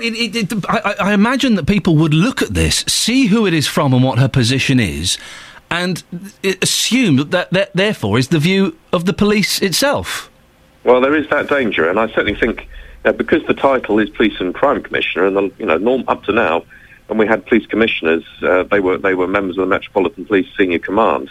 People are slightly confused about the titles, but be that as it may, the most important thing is get a grip of the Twitter button. I mean, Twitter's a very useful form of social media. It's very useful for getting messages across. You use it extremely well as a radio channel and getting out your content, etc. And PCCs have got to get serious about a strategy for communication which is about raising public awareness, not twittering over a glass of wine. Are the police themselves worried about the politicisation of the force? Yes, I think is the short answer. I mean, there haven't been too many really troublesome episodes so far. One or two clashes, but I think there are some concerns. There are some concerns about when the relationships break down. There are some concerns about some key decisions, such as opening and closing police stations, which, given the pressures on budgets, if those can't be made on an objective basis and are being made solely on the basis of political advantage, that could be difficult, and I'm aware of one or two examples of that.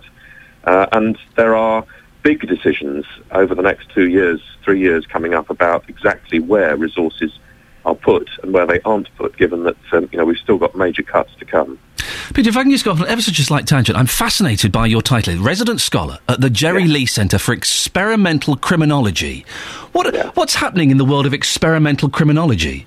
Well, I'm running an experiment in Birmingham, which is an experiment about whether prosecution of low-risk offenders works better or not than cautioning them, for example. So what we're trying to do is to do the type of experiments you do in medical science, but do them in the world of policing and criminal justice, where they've been more difficult to apply in the past. But it is about time that we knew whether things worked, whether police officers patrolling... It would help, wouldn't it? Big thing. Yeah, it would help hugely. Fascinating. Listen, we have to end it there. I could talk to you all morning about that. I saw that title last night and I thought, that is interesting. Experimental Criminology at Cambridge University. Peter Nerud, former Chief Constable of Thames Valley Police. Thank you very much indeed. 08459 455 555 is the phone number. He makes a good point. It will be interesting to know. We should know, shouldn't we, whether these things work or not. You can also get in touch on Facebook, facebook.com/BBC3CR. For now, it's coming up to 7:29. Let's get the travel news with Sophie Tyler. Beds, Herts and Bucks travel. BBC Three Counties Radio. Heading south on the A41 through Watford Way, it is closed with queuing traffic following a serious accident. It's happened just at the Five Ways corner, and congestion is back to the Barnet bypass at the moment. Also towards Mill Hill Circus and Barnet bypass and Stirling corner looking very, very slow. It's going to take you around an hour to get through that stretch at the moment, and it is affecting the A1 heading north at Junction 2 at Five Ways corner, of course, as well. Now the A10 Great Cambridge Road also looking slow this morning between Church Lane and Winston Churchill Way, and the A405 at North Alton Road also looking a little bit tricky, just approaching the Shell roundabout heading through Chisel Green. And on the M25 anti-clockwise looking slow at the moment between 21 at the M1 and 20 at Kings Langley, and very slow between 17 at Maple Cross and 16 at the M40. Trains not looking too bad at all this morning. Sophie Tyler, BBC Three Counties Radio. Thank you very much, Sophie. 7:30, time for the news and sport. Here's Catherine Boyle. Getting beds, hearts and bugs talking. This is BBC Three Counties Radio. Good morning, it's 7:30. The headlines: councillors are being warned the future of Leighton Buzzard High Street lies in their hands today as they decide whether to approve plans for an out-of-town retail park. The jury in the trial of a Bletchley man accused of murdering Milton Keynes teenager Rachel Manning will resume their deliberations this morning at Luton Crown Court. And the hunt for a former Los Angeles police officer suspected of at least 3 murders has ended with a shootout and fire at a remote mountain cabin near Big Bear Lake in California. Beds, Herts and Bucks Sport. BBC Three Counties Radio. Last night, League One side MK Dons drew 0-0 against Doncaster at the Keep Moat Stadium and are now 10 points off the League One playoff positions.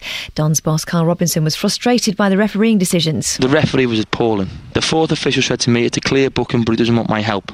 That's exactly what he said to me. He wants to referee the game on his own today. I said, well, he got Buffalo a break and shed his leg. Arguably, it could have been a red. And then we're bearing down on goal, and he just clips him.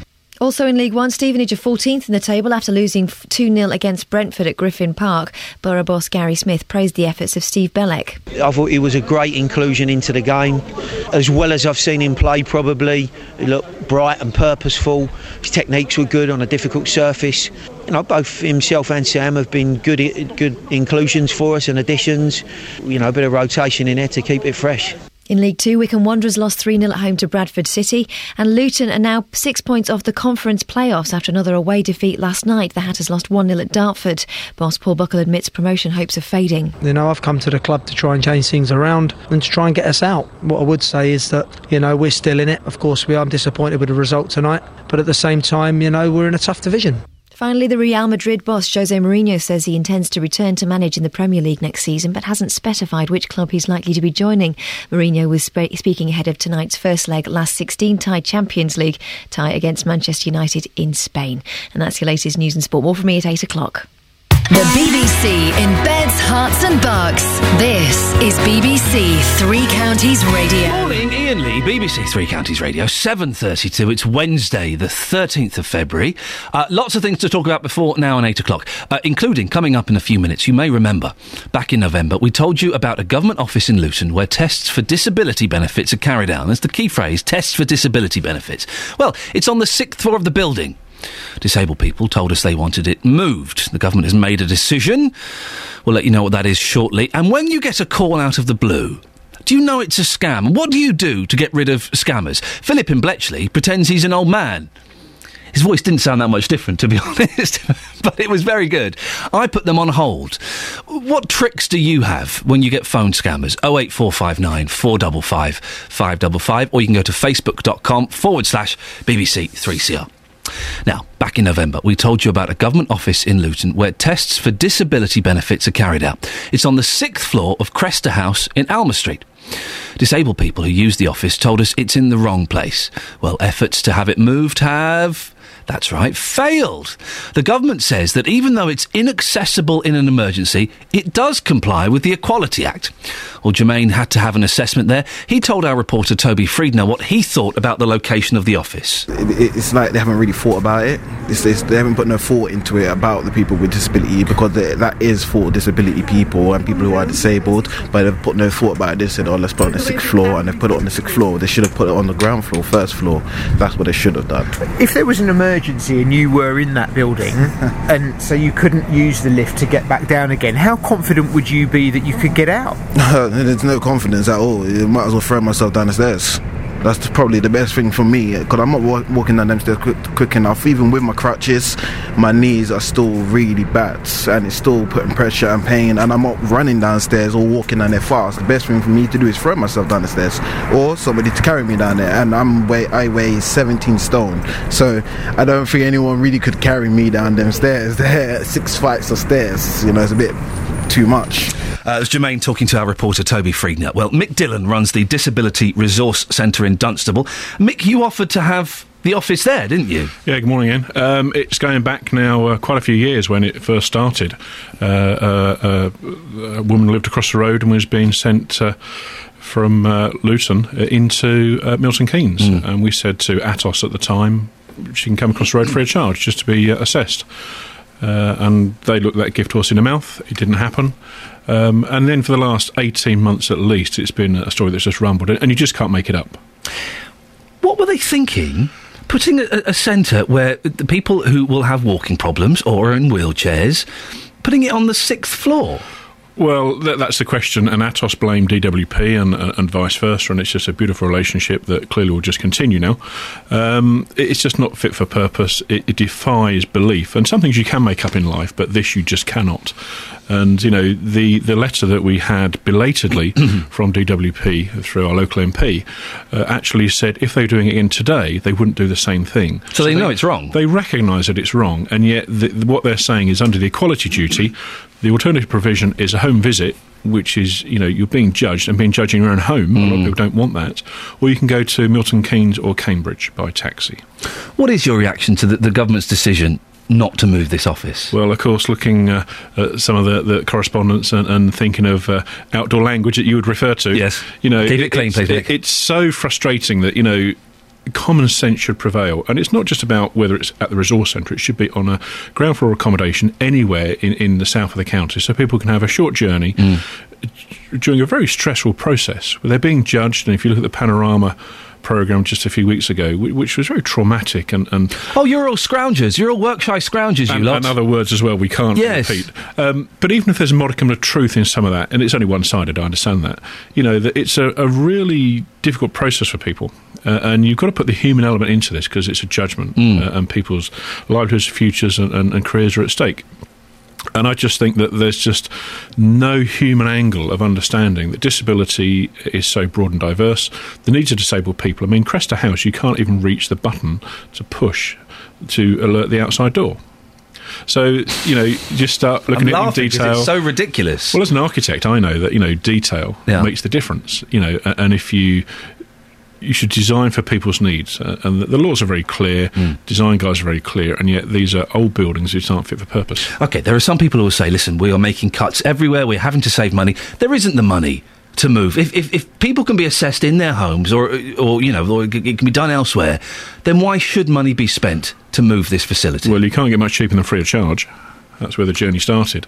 And, you have to realise that the process already costs millions and millions that none of us could even imagine.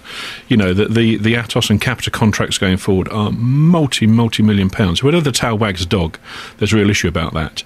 Department of Work and Pensions civil servants are the common denominator. No matter what government is in power, it's always the same civil servants. And there's a clue there, I think, that some of these contracts are so old, these buildings have been used for a long time.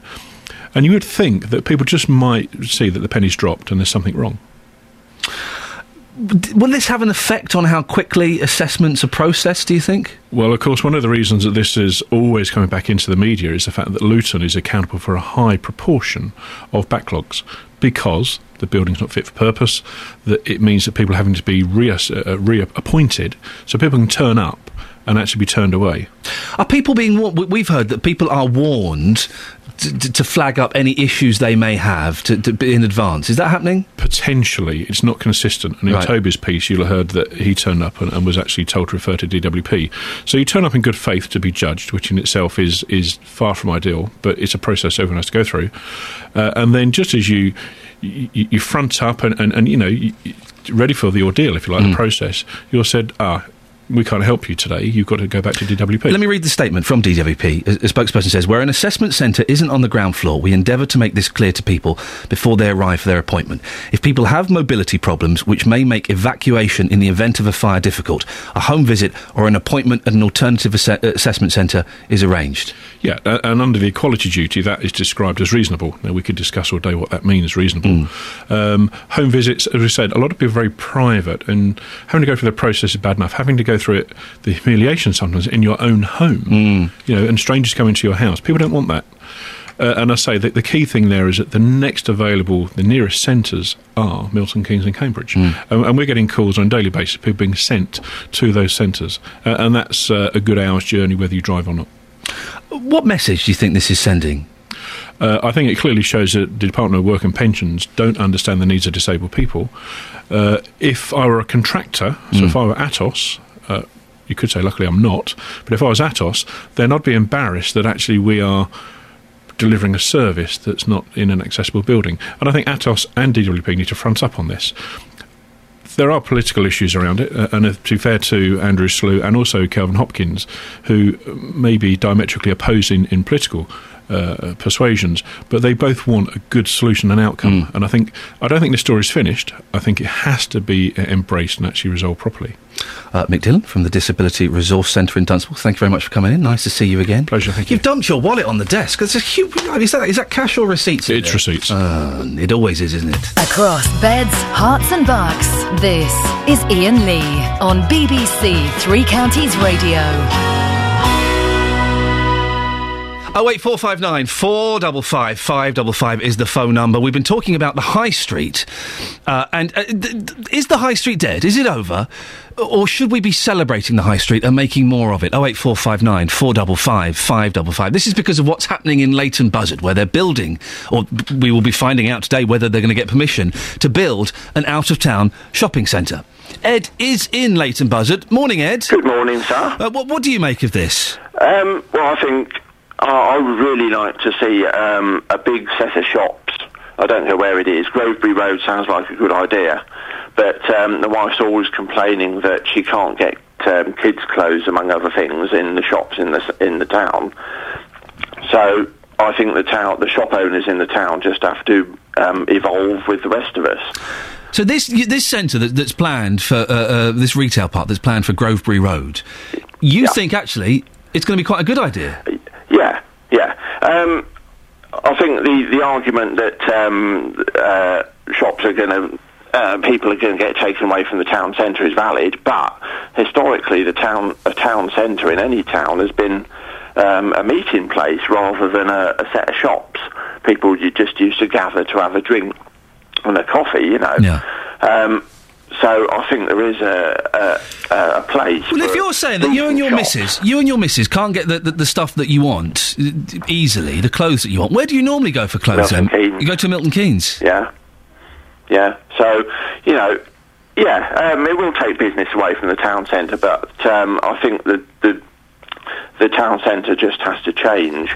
You know, it's already got an awful lot of coffee shops and hairdressers and charity shops, and I think that trend should continue. Do you think, Ed, that we are seeing the natural death of the high street and town centres? Yeah. I mean, we always follow America, and what they have is in the town centres they have little shops, little specialist shops, coffee shops, meeting places, and then they have massive, humongous football pitch-sized shopping centres, which, to be fair, are much better shopping experiences because you've got a much bigger choice of stuff. But they're soulless, Ed. You don't get the history, you don't get the ambience, you don't get the smells. Well, you can still have that in the town centre, but it'll just be different shops. Specialist shops, specialist chocolate shops, specialist food shops, deli-type shops. You know, the list is fairly endless. Oh, Ed, do you know what you've done now? What's that? You made me really hungry.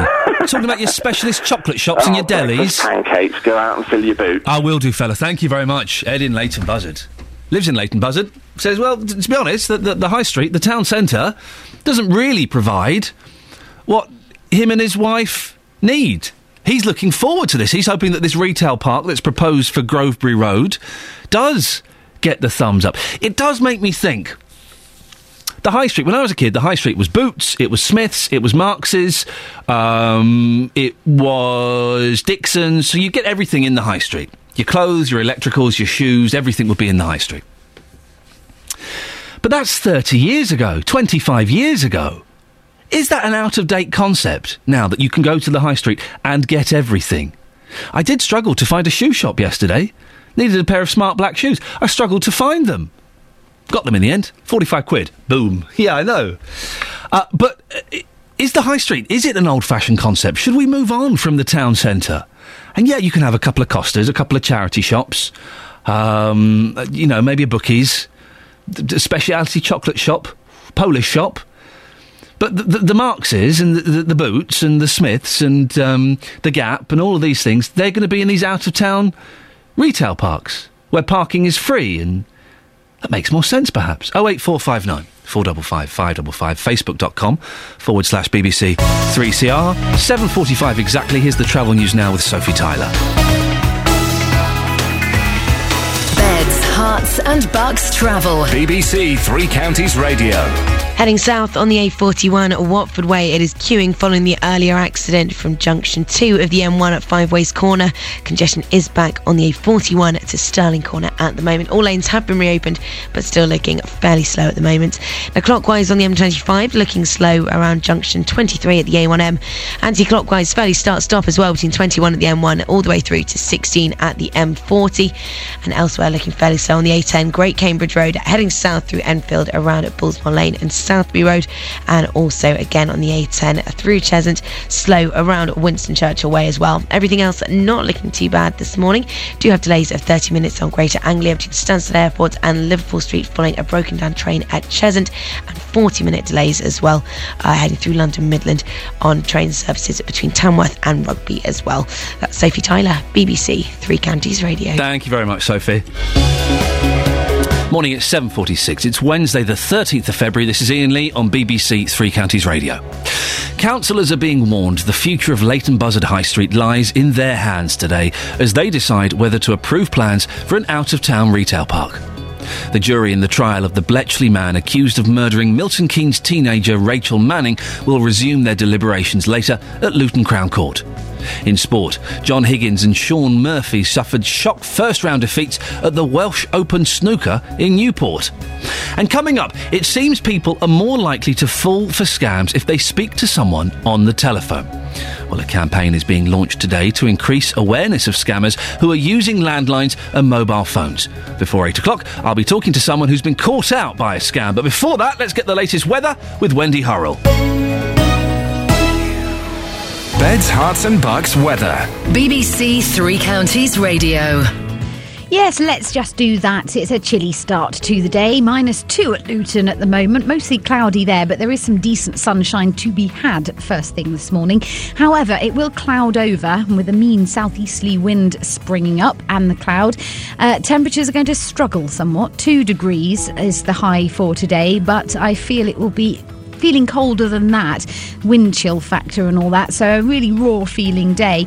And we are going to have a weather front that crosses into this cold air. Now that's going to turn to a little bit of snow. I think for most of the three counties it really won't come to very much. Perhaps over the higher ground there will be a dusting, but it's going to readily turn to rain as we go through the night.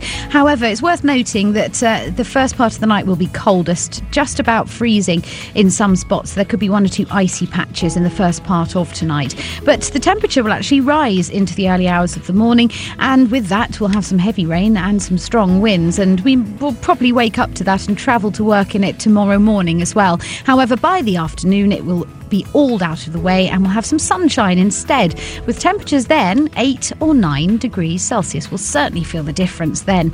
Temperatures again 8 degrees on Friday, nearer where they should be, with some lovely sunshine, and the weekend isn't looking too bad either. That's how your weather's looking this morning. Thank you very much. Tackling your consumer problems on BBC Three Counties Radio. Don't worry about that loan now. The whole amount has just been taken off. You don't owe a penny. Gosh, I can't believe this. Jonathan Vernon Smith. This has been 6 years of hell. Fighting for your rights. You've done more in 2 weeks than I've done in 6 years. I can't thank you enough. You've fought it and you've won it. Well, you won it for me. Thank you so much, Jonathan. If you have a consumer problem, we can do the same for you. Call the team now. 08459 455 555. BBC Three Counties Radio. Morning, this is Iain Lee, BBC Three Counties Radio, here every weekday, Monday to Friday. Those are the weekdays, aren't they? Yes, I had to think for a second. It's been a tough old week. 6 till 9 o'clock. Now, phone scams. Ever had a call from a company out of the blue telling you that there's something wrong with your computer, but oh no, don't panic. For a small fee, they can fix it for you. They just need you to download some software and give them access to your computer. Guess what? It's a scam. Research shows that more than 70% of people have actually fallen prey to phone scams in the past year. It comes as a new campaign is being launched to increase awareness of scammers who are using landlines and mobile phones. Well, Ruth Redman is from Ampthill and she got caught out as someone acquired a new mobile on her phone account. Morning, Ruth. Good morning. What happened? We're talking about a couple of years ago here. We'd had a mobile phone with this company for probably 15, 20 years. Wanted to upgrade it, but sort of been thinking about it. In the meantime, hubby bought me a new iPhone, which I just swapped over onto that account. So, wasn't looking at upgrading it. However, A few weeks later, I had a text message actually saying that, I mean, this wasn't them phoning me as such. Right. But it's another version, so watch it. Yeah. It was watch it. I will do, watch yes. it, yeah. And I had a text message from this company, you know, and it was a number I didn't recognise, but it said, if your internet isn't working, put this and this number in, you know, your new settings. Oh. So I did it and didn't think anything So what, you change your internet settings, like your DNS numbers and things like that? Yeah, okay. Yeah, and I use it more on, like, when I'm at home and connect to the web or whatever. But anyway, happened a few days later, it still wasn't working. Had another text message, and I rung them in the end and said, what's happening here? You know, I haven't changed, it's done it, but it's still not working. They said, oh, you've got a BlackBerry. I said, no, I've got an iPhone. And didn't really sort of twig. I thought you'd got it wrong. And they said, oh, okay, checked my password, etc., when I went into it. However, what I didn't realise was, until I went into the internet page a few days later, hubby said, we might as well get a new phone, I'll have that one, and realised that some of the details have been changed, and it said, you're not entitled to an upgrade for 2 years. Anyway, when I actually looked at it, the password, so make sure you check these, on the web page was actually visible. Now, I don't recall it being visible before, which was fishy. The address had been changed. This is the web page for where you bought the phone? Yeah, you have to have you have to log in, you have to have a password when you ring up and speak to them. Okay, yes. So I assumed, somebody's logged in, hacked into that. Yeah. Well, somebody must have known that my phone was due for an upgrade, which is a bit fishy. Yeah. I rang the company and they said, oh, no, you can't have an upgrade for 2 years. I said, but I haven't had an upgrade. Oh, yeah, you had a BlackBerry. Top of the range one, sort of £700-800. Yeah. But that, I said, well, nobody's told me. And they'd actually sent a new one, and they'd changed an address on this thing, which obviously Fraud Squad was involved. We did get it sorted out, but I never had an upgrade. I told them where to go because I wasn't very happy with it. But what worried me was the fact that not only somebody had got into the internet, which we know that people hack in all the time, but why was my password visible on that? Yeah. That was the one you needed when you phoned them, and they said, what's your password? So you do, Matt, wonder whether it was an inside job, actually. Do you know, don't say the name of the company. But don't. But I left a phone company years ago because I know for a fact they were giving out my details to people. Yeah. I know for a fact. I wonder if it's the same one. We won't go for any close. How did it make you feel, Ruth? I felt violated more than anything else. I was cross the fact that they hadn't ever even sort of texted me and said thank you for your new upgrade or whatever. And the new one we went up with actually did a bank transfer for 1 penny, which normally they do to check that your bank account's working. Yes. Now, had they have done that, they would have known immediately it wasn't, because I would have been alerted with it. So if ever you get an alert that you've had a bank transfer for 1 penny or a text, or to change your details, check with your phone company. You're extra vigilant now, aren't you? Oh, I always thought I was very vigilant. Yeah. My husband does, builds computers and stuff, and we know about all these where people ring up, etc. And we've had people on the phone. My wife's just given them some numbers. It's right, okay. And obviously we've said stop it at your bank immediately. Other things, it's like phone scans where. My sister had one, somebody rang up and said, oh, you've had an accident in the last year. And, it's quite worrying. Yeah. You're thinking, who's had your family has an accident. Well, when they rang me with that one, I just said, oh, have they? And, oh, yes, in the last 2 years. I said, well, that's lucky. I said, because the building wasn't here 2 years ago. Ruth, listen, I appreciate you coming on and telling us about that, and it's a good warning. Be vigilant. Ruth Redman there from Ampthill got caught out. Be vigilant. Don't trust anybody. Excuse me. When they phone up or they text you, as they texted Ruth there, you've got to be so careful. I say I annoyed my bank. They phoned up to I can't remember what it was, and they asked for something. They phoned me and they asked for my password. I said I'm not going to give it to you. They said, well, then we can't proceed with this. I said, well, that's your problem. You've called me. You prove that you're my bank. I think it was NatWest at the time, or maybe it was Lloyds. I don't know. You prove, excuse me. You prove that you're who you say. I don't need to prove I am. You've called me. 81333. Start your text 3CR, put your name on. Pam in Milton Keynes says, I pretend to be at least 90 when I get these phone calls and make me take them through it, but I act as if I'm finding it hard and ask them to repeat. In the end, I think the chap on the other end hands himself in. Jen of Houghton Regis says, I get about 5 calls a week. Really? See, I've not had the computer virus call. Well, saying that, we never used our landline. For 2 years we had a landline. It wasn't even plugged in. No. And guess what? I've just moved house. What date is it now? The 13th. I'm getting my landline and my internet installed. When? No. The 27th of February. The 27th of February I'm getting the internet. It's going to be a tough few weeks. Anyway, Jen says, I get about 5 calls a week offering to repair my computer, usually in an unintelligible foreign voice.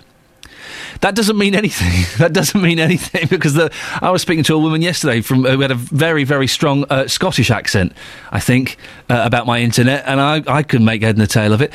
They cannot believe I don't have a computer or laptop and ring off promptly. On Facebook, Helen says, I tell them I don't have a computer or that your company have already fixed it last month. Claire says, I had Microsoft calling me saying I had a problem with my PC as a message was sent to them when I last logged on. I asked them when that was and told the day before. My laptop hasn't been working for 2 months, so I told them this and gave them a piece of my mind too. The thing is, I bet you lot can be very angry. I'd hate to get on the wrong side of you. Oh, I have, this week, yes. Linda says, I tell them I need to put them on hold, and then I do. For a very long time. The current record for longest holder is 20 minutes. I used to do that.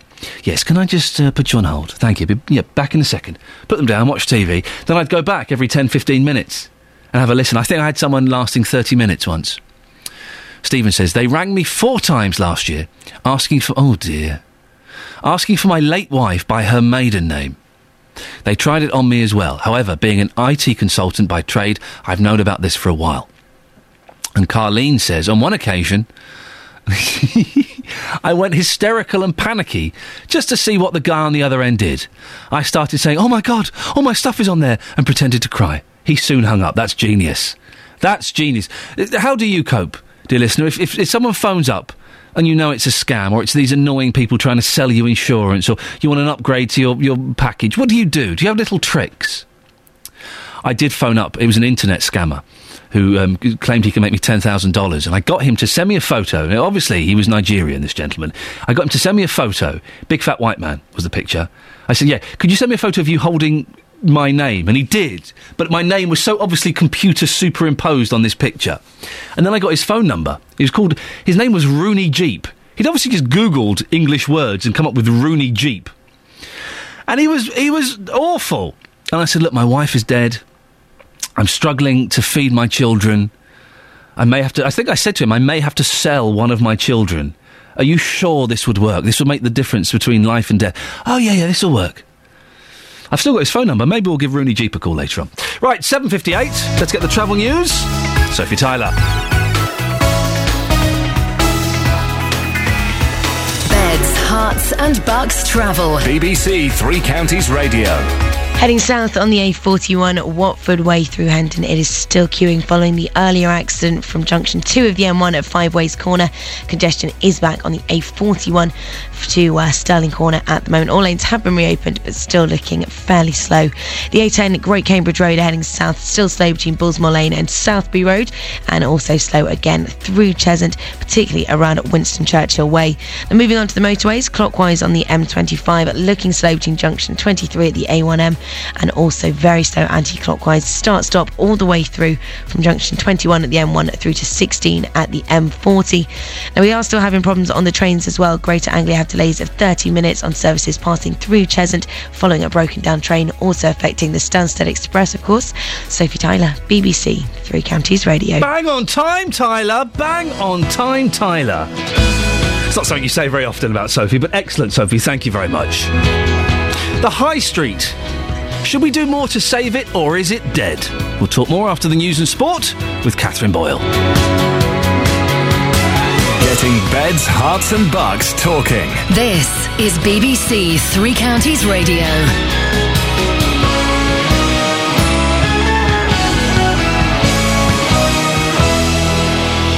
Good morning, it's 8 o'clock. The headlines: claims new retail park would kill trade in Leighton Buzzard. Disability test centre passed fit for purpose despite safety concerns. And Deputy Commissioner in hot water over Nazi comparison. BBC Three Counties Radio. Campaigners are calling on councillors to protect Leighton Buzzard's High Street by throwing out plans for an out-of-town retail park later today. Local traders believe passing the development of a site on Grovebury Road would kill trade, leaving Leighton Buzzard with as many empty shops as Dunstable. But according to Richard Dodd from the British Retail Consortium, those fears are largely unfounded. Well, they tend to have a different sort of retailer on them, and that tends to be things like furniture, electricals, those big items that are sold by the destination shops that you go to less often than you go to a high street, which tends to be more of a browse around and part of a general leisure activity. So they're not straight competition. The jury in the trial of a Bletchley man accused of murdering a Milton Keynes teenager in December 2000 will resume their deliberations later this morning at Luton Crown Court. 41-year-old Shahidul Ahmed denies murdering 19-year-old Rachel Manning. One of the biggest manhunts in Californian history appears to have been brought to an end with a car chase, a gunfight and a log cabin being set ablaze. The former Los Angeles policeman Christopher Dorner, who's accused of at least 3 murders, is believed to have died in the fire. Disability benefit tests will continue to be carried out at Luton's Cresta House despite concerns over its accessibility. The government insists the 6th floor assessment centre complies with the Equality Act despite its having no emergency exit for clients with restricted mobility. Those people are being told to either go elsewhere or arrange a home visit. The centre is run by Atos on behalf of the Department for Work and Pensions, but Mick Dillon from the Disability Resource Centre in Dunstable says neither organisation is fulfilling its obligation to the public. It clearly shows that the Department of Work and Pensions don't understand the needs of disabled people. But if I was Atos, then I'd be embarrassed that actually we are delivering a service that's not in an accessible building. And I think Atos and DWP need to front up on this. The Environment Secretary Owen Paterson's going to Brussels today to meet other European ministers to discuss the growing scandal of horse meat being passed off as beef. Experts from the Food Standards Agency are examining meat and paperwork seized yesterday from an abattoir and a processing plant in the UK, which it alleged were implicated. The Police and Crime Commissioner in Hertfordshire has said he's concerned by a post shared by a member of his staff on Twitter. Deputy Police and Crime Commissioner Dr Rachel Frosch, who's a Conservative, retweeted a comment which likened socialists to Nazis. Sport now, and in Football's League 1, MK Dons are now 10 points off the playoff positions after their 0-0 draw last night with Doncaster. Meanwhile, Stevenage are 14th in the table after losing 2-0 at Brentford. The weather frosty this morning with the chance of light sleet or snow later on and a top temperature of 3 degrees Celsius, that's 37 degrees Fahrenheit. There's more news and sport online at bbc.co.uk/3 counties. BBC Three Counties Radio. First for news. Hey, Kath. Yes. Oh, no, it's gone, sorry. Oh.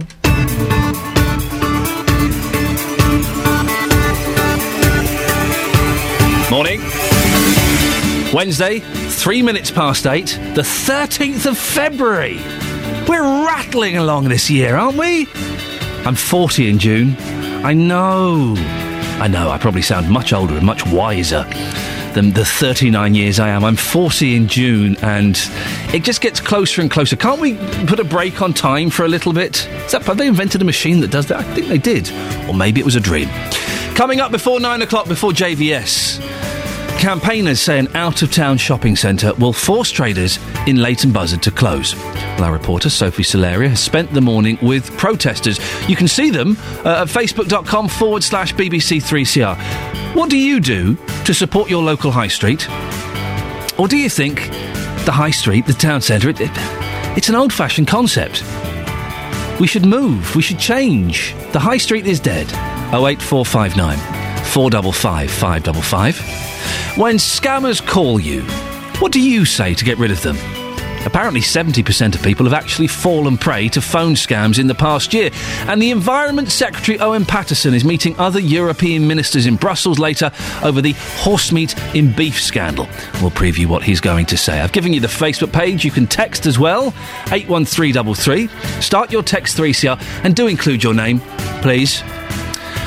And give us a call, 08459 455 555. BBC Three Counties Radio. I've just been sent a very strongly worded message on the internal computer system from Catherine Boyle. She's used indoor language. I'm going to let me copy that. I'm just going to copy that. I'm just going to send that to the boss. Subject, harassment and bullying at work. Excellent stuff. Now, it's claimed a new shopping centre for Leighton Buzzard could destroy the town's traditional high street. Campaigners fear an out-of-town retail park in Grovebury Road will pull shoppers away from the heart of the town and force traders to close. Councillors decide whether to approve the plans today. We sent our reporter Sophie Solera to spend the morning with protesters. Save our town! Save our community! Save our town! So, Colin, can we start with you? Why are you all so upset? This is the wrong development in the wrong place. The developers have been speculative in what they're doing. The actual need for Leighton Buzzard's in the town centre, not a mile outside. And Tom, wouldn't it be great to have some more shops in Leighton Buzzard? Yes, it's okay to have shops in Leighton Buzzard, but this development is an attack on the community because we have a fine working community in the high street as it is, including the charities, the shops cooperating with the churches, and we have a perfect society that we do not want it to become like Dunstable, which we expect it to happen if these plans go ahead.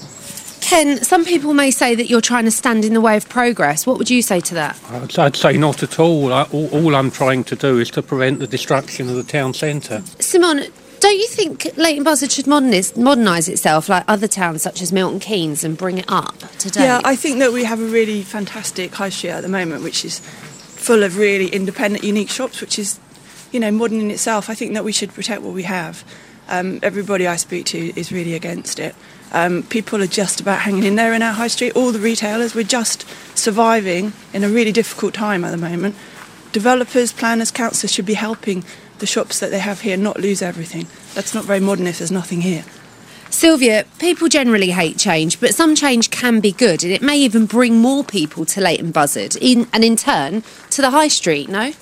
Not if the changes are not good changes, and most of these changes are being decided on by people who don't live in Leighton Buzzard, and the meetings are held in Chicksands, so the people in Leighton Buzzard feel as if they have no voice, because we have a central beds council, and some of the people who are making these decisions have never even been to Leighton Buzzard. And one example is they were going to close a very good school down about 5 years ago, and this decision was made by a lady who'd only ever visited Leighton Buzzard, I believe, for about 20 minutes. And people protested against that, and we kept the school. And we're hoping to keep our high street because most of the shops that are planned on this retail park we already have in the high street. Victoria, so far you've not met anybody to discuss this. What do you want to say to the developers? I think they're being completely disingenuous. They're talking about selling bulky goods that are complementary to the town. They are selling every class of goods apart from clothes shops. The people who support them think they'll be getting Marks and Spencer's and shops like that, but that's completely untrue. The furniture shops that they'll be bringing in are more expensive than our existing furniture shops, and we desperately need more shops in the centre of the high street. The developers openly say they're going to take £3 million from the high street. They're saying they'll get the rest back from Milton Keynes, but they have no evidence. They are twisting the figures, and we think this is completely wrong, and they are misleading people. A lot of passion there. That's our reporter Sophie Solera speaking to protesters in Leighton Buzzard. Listening to that is Brian Hibbett. He's a Leighton Buzzard resident and former chairman of the Luton and Bedford Chamber of Commerce. Morning, Brian. Yeah, it's the Bedfordshire Chamber of Commerce. The whole. I do apologise for getting that incorrect, sir. Do you think the protesters have a point? Yeah, I mean, I've lived here for 40 years, and I think we've got a great high street. It's got a good range of shops. I think one of the greatest things it's got going for it is that the supermarkets are quite close to the town centre, so you can do a supermarket shop and visit the specialist shops in the town centre, have a coffee, go into the Swan, which has been wonderfully done up by Wetherspoons and people like that. So it is a good place to go, and I shop there. I do shop there most of the time. Is this retail park going to kill the high street? In my view, not. I find, whilst I go into the town centre most of the time, I do find there is a lack of choice. There are also some specific things that you can't get, and so what happens is you end up going somewhere else. I go to Aylesbury or sometimes Milton Keynes, not terribly keen on Milton Keynes, but Just to give an example, I think this means when I go to Aylesbury or when I go to Milton Keynes, I'm going to do the rest of my shop there. Yes. So quite a few times a year, Leighton Buzzard traders miss out on my business. I go over there, go somewhere else, pick up something. Well, they're going to miss out on have a coffee. They're going to miss out on more business then. If a mile away, 2 miles away, there's this retail park, then they're going to lose more business. Surely it's going to be damaging to the high street, isn't it? Well, just let me give you a very practical example. I do quite a lot of do it myself. I'm a do-it-yourselfer, and I often find that I can't get the things I need currently in Leighton Buzzard, even in Homebase, which is likely to close as far as we know, and that offers probably the biggest range. Selections in the high street is great, but it's just not a big enough shop. So I go to a company called Screwfix, who you can click and collect. They're in Aylesbury, or they were in Aylesbury. I could drive over there, get what I wanted. That perhaps happens half a dozen times a year. So I then shopped in Aylesbury. Screwfix has now moved to Grovebury Road. Right. Which means that already, since they opened, I haven't been to Aylesbury. What I do, on both occasions, I went to Screwfix, click and collect, picked up my stuff, went on into a Leighton Buzzard, had a coffee, did some other shopping, and went home again. So, we need to give people the reasons to come to Leighton Buzzard rather than go to Aylesbury or Milton Keynes. But I'm confused by the point you're trying to make there, because if this out-of-town retail centre is built, they won't have any reason to go to Leighton Buzzard, will they? Because everything will be in this thing. You'll get coffee in there, you'll got your Screwfix, as you mentioned, you'll have your Boots, your Smiths, your Markses. I don't think they'll have Boots and Marks. What Boots will want to be where most of the shoppers go. The shoppers will want to go... The big draw of the high street for most people will be being able to do your weekly food shop. Right. That's what most people do. These retail parks should not, and I understand will not, have food shopping of that sort of So the food shops in Leighton Buzzard are okay. What about the furniture shops and all the other shops? They're okay up to a point, but there's not that much choice. So tough on them. They should either get bigger stock, more stock, or face the consequences. They provide a good service, but you can't get all the choice that you want in those shops, and you end up going somewhere else. So Tom Shattuck, who owns TK Furniture, it's tough. He will still do trade in the town. People will still go into the town. I go into those shops and look what they've got. If I can get what I want in that shop, why would I go anywhere else? Brian, listen, interesting talking to you. Thank you very much. Brian Hibbert there, Leighton Buzzard resident, former chairman of the Luton and Bedfordshire Chamber of Commerce. What do you think? Are we being too sentimental about high streets, and we have to accept, well, this is what happens? Phil has texted in.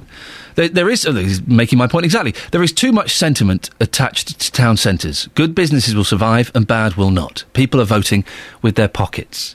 Well, I think there's a difference, Phil, between good and cheap. People voting with their pockets will go for cheap. Amazon and Play.com are cheap, but you don't get the customer service that you get going into an HMV, where if I'm buying music, if you go into HMV, there are people you can talk to who will be able to kind of recommend and go, oh, you like this, or maybe you'd like that as well.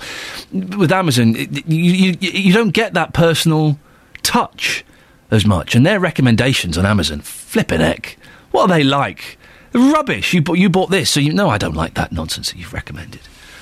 08459 455 555. What do you do? We've had very few people getting in touch this morning, apart from the protesters we heard there, who say, do you know what? This is outrageous.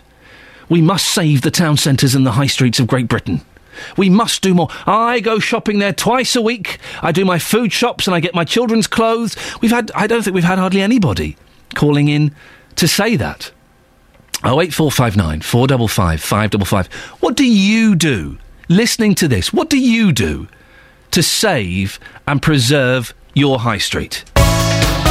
Coming up to 8:15, travel news, Sophie Tyler. Beds, Herts and Bucks travel. BBC Three Counties Radio.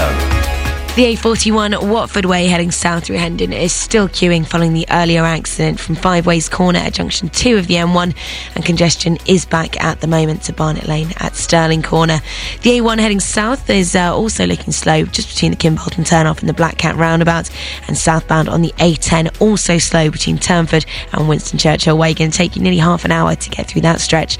Now anti-clockwise on the M25, looking at delays of around 40 minutes between 19 at Watford through to 15 at the M4, and 25 minutes worth of delays between 27 at the M11 and 25 at the A10 for Enfield. Clockwise also very heavy at junction 23 at the Barnet bypass. Everything else not looking too bad out there on the roads at the moment, but on the trains we have delays of 20 minutes on East Midlands services heading it down passing through the area towards St Pancras, and 20-minute delays as well on Greater Anglia services passing through Cheshunt following a broken down train and the Stansted Express. Sophie Tyler, BBC Three Counties Radio. Thank you, Sophie. Morning, it's 8:16 exactly. It's Wednesday the 13th of February. These are your headlines this morning on BBC Three Counties Radio. Campaigners are calling on councillors to protect Leighton Buzzard's High Street by throwing out plans for an out-of-town retail park later today. A jury will resume their deliberations this morning in the trial of Bletchley man Shahidul Ahmed, who's accused of murdering Milton Keynes teenager Rachel Manning. In sport, tonight Manchester United face Real Madrid in their first leg match at Bernabeu.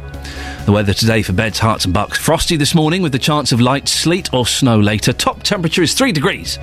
And coming up, the Police and Crime Commissioner for Hertfordshire has said he is concerned with a Twitter post by one of his staff. The Deputy Commissioner shared a tweet likening socialists to Nazis. We'll hear more before 8:30. BBC Three Counties Radio. Nick Coffer on BBC Three Counties Radio. No 2 days are ever the same on my programme. That's because I get to meet passionate local people. As usual, over a pint in the Queen's Head one night in Hampton, we said, hey, why don't we have a pop-up cinema? And we just got together and we convert Parkside Hall into a cinema. Play loads of great music. The Byrds, Mr Tambourine Man. Tell me which other show on the radio goes from Leanne Rimes to Elvis Presley. And sometimes I try to learn new skills. And then you've got the white thread basically connected to these bobbins, which make it... I may have messed them up. Nick Coffer, Monday to Saturday from 12 on BBC Three Counties Radio. No dance.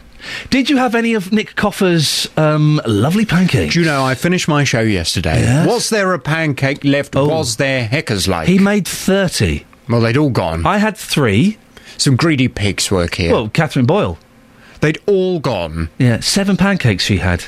7? 7 pancakes. Ooh. See, Catherine Boyle, who's bullying me on the internet, the internal internet. Is she? Yes, I've reported her to all the relevant parties. It's not a joke, it's serious. Don't call me words like that.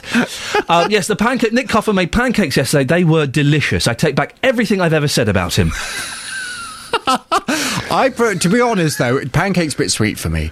I'd like it because basically a pancake is a Yorkshire pudding, isn't it? It's a flat pudding, yes. But you can have a sour one. I'd like it savoury, with gravy and a bit of roast beef on it. Ooh. I had lemon, sugar. He made like a nice little apple kind of sauce as well. And, yes, that was delicious. Nice. Delicious. Yeah. I'm really hungry this morning. I'd hate to suggest to my team that we go for a fry-up on a Wednesday, but I might suggest to my team we go for a fry-up on a Wednesday. Ooh, you're getting some nods in the other room. I know, it's dirty, isn't it? But we might do that. Yeah, why not? All right, fine. Why not? When I used to do my show later, yes, we used to have Bacon Sandwich Friday. Every Friday we'd have a bacon sandwich. Yeah. Beautiful. You can't... Oh, you don't eat meat, do you? No. Do you want me to get you a sausage in a bap? Would you like a sausage? I'd love a sausage in a bap. Sausage in a bap? No, actually don't, because I'm on a health drive at the moment. No, don't. Sausage in a bap is healthy. No, but I don't trust sausages at the moment. Bacon in a bap? No, don't. No, please don't. Egg roll? No, because it gives me smacky lips. I don't want to be doing the whole show like that, because I've got bacon in my mouth. The callers do that enough as it is. You don't want to be encouraging it. What's on your show this morning? Well, if I have any callers after that comment... They will, because I'm so sorry to interrupt. We were laughing... what were you talking about yesterday? What was the first topic of the big phone-in? Yesterday? Oh, don't ask me what I was doing. No, I yesterday. know. I can't remember. I can't remember what I was doing 5 minutes ago. It was about 70-year-olds driving. That's right. Yes, elderly drivers. And it was on very, very loud in the office. Normally we put on 2 or Heart or something, but we were listening. No, we listened to you because there was a wonderful lady who Doreen put you totally in your place. Hang on a minute. She put me and you in our places. She said that I was as bad as you. She said that we were like a couple of teenagers. I haven't been called that since I was a teenager. And yet, it's distinctly accurate. Isn't it, really? Very much so. It was on about 20 past 9. 20 past 9, I think it was, yes. Go and listen to it on iPlayer. It's really funny. It was wonderful. She owned you, I believe. Yeah, she did. I think she did own me. It was. We were all chuckling away. Yeah, it was funny. It was very good. Well worth a listen. Yes. What's on today's show? We'll see if Doreen phones in today. Yes. Because I'm asking, is the horse meat scandal changing the way you eat? It's getting more and more serious, this horse meat scandal, isn't it? I genuinely think we're getting softened up for dog and for monkey. I think it's going to be we're going to look back to the glory days of when it was just horse. Really? I do believe that, genuinely, yes. Well, the horse meat scandal has taken another turn, and this time it's closer to home. Work at an abattoir in the north of England and a meat processing plant in Wales has been suspended after claims they supplied horse meat for beef burgers and kebabs. It's the first time that allegations have been made against meat processing sites in the UK. And today, the Environment Secretary, Owen Paterson, will meet other European ministers in Brussels to discuss the growing scandal of horse meat being passed off as beef. I can honestly say to you, Iain, I love my meat, and there have been times when I've, had a late day or whatever, and I think, I can't be bothered to cook. So I'll pop into the supermarket, I'll get a cottage pie, something like that, shove it in the oven, glass of Pinot, job done. I thought you were going to say a kebab for a second. No, I've never had a kebab in my life. Haven't. But I wouldn't do that now. Really? In fact, I'm not sure I will ever eat processed meat again. This has totally put me off because I tell you what it is. It's not even the fact that it might have been horse, because there's an argument to say, if you're prepared to eat one animal, you should be prepared to eat another one. It's not even that. It's the deceit. Yes. And it almost feels as if the whole meat processing companies, it's all dirty now, isn't it? It's almost a bit criminal. Yeah. It's unpleasant. So it's certainly going to change the way that I'm eating. And I wonder whether in some ways it might be a change for the good. Will people start cooking their food again? Will people start teaching their children how to make their own cottage pie rather than go down the supermarket and buy one that's been ready-made with horse or monkey or dog, as you were suggesting? From 9 this morning, I want your view. Is the horse meat scandal changing the way you eat? Call me on 08459 455 555 at 9. Across beds, hearts and bucks, this is Iain Lee on BBC Three Counties Radio. We're being softened up. We were discussing this yesterday. Paul Scoins came up with the theory it'll be monkey. I think there'll be dog. It's definitely going to happen. Now, the Police and Crime Commissioner for Hertfordshire has said he is concerned with a Twitter post by one of his staff. The Deputy Commissioner shared a tweet likening socialists with Nazis. Dr. Rachel Frosch, a Conservative, retweeted or published a post from another user featuring a quote from Adolf Hitler. Former Chief Constable of Thames Valley Police, Peter Nerud, told me earlier it was naive of the Deputy Commissioner. There's a lot of police officers that have got themselves into hot water using Twitter and thinking that somehow or other you absolved yourself of responsibility by pressing the retweet button. But I think Rachel Frosch has discovered that the retweet button means that at least to some extent you're seen as endorsing what's in the message. And the one which includes the picture of Adolf Hitler is a pretty offensive tweet and really rather unwise. Well, Rachel Frosch has declined an interview with us this morning. Abigail Harrison is from the PR agency White Oaks and has wide experience in social media. Morning, Abigail. Good morning, Iain. This does illustrate perfectly how careful we have to be when we're using social media, don't we? Absolutely. Some people liken Twitter to being on Speaker's Corner. I mean, it is essentially a public soapbox. I'm sorry to interrupt, Abigail. I've just been told by Paul Scoins that Dr. Frosch has just closed her Twitter account. She has. I went and had a look just to see what she was saying. Apparently, she did used to have a disclaimer in the biog in her About section, which essentially said anything I retweet is not an endorsement. But that simply isn't really enough nowadays. The problem is you've only got 140 characters. That really doesn't allow for context irony or humour to be communicated adequately. And it is not the reader's job necessarily to go back and do their homework and find out what on earth she or we are talking about on Twitter. Closing. Sometimes celebrities and people in the public eye do close their Twitter accounts. And I just heard there, breaking news, that she has closed her Twitter account. Is that an admission of guilt? Is that the right thing to do? What does that say? Well, a very famous lady who closed her account was, of course, Sally Bercow, who got herself into all sorts of hot water around the L word, the libel word. Yes. And she has since reopened her account.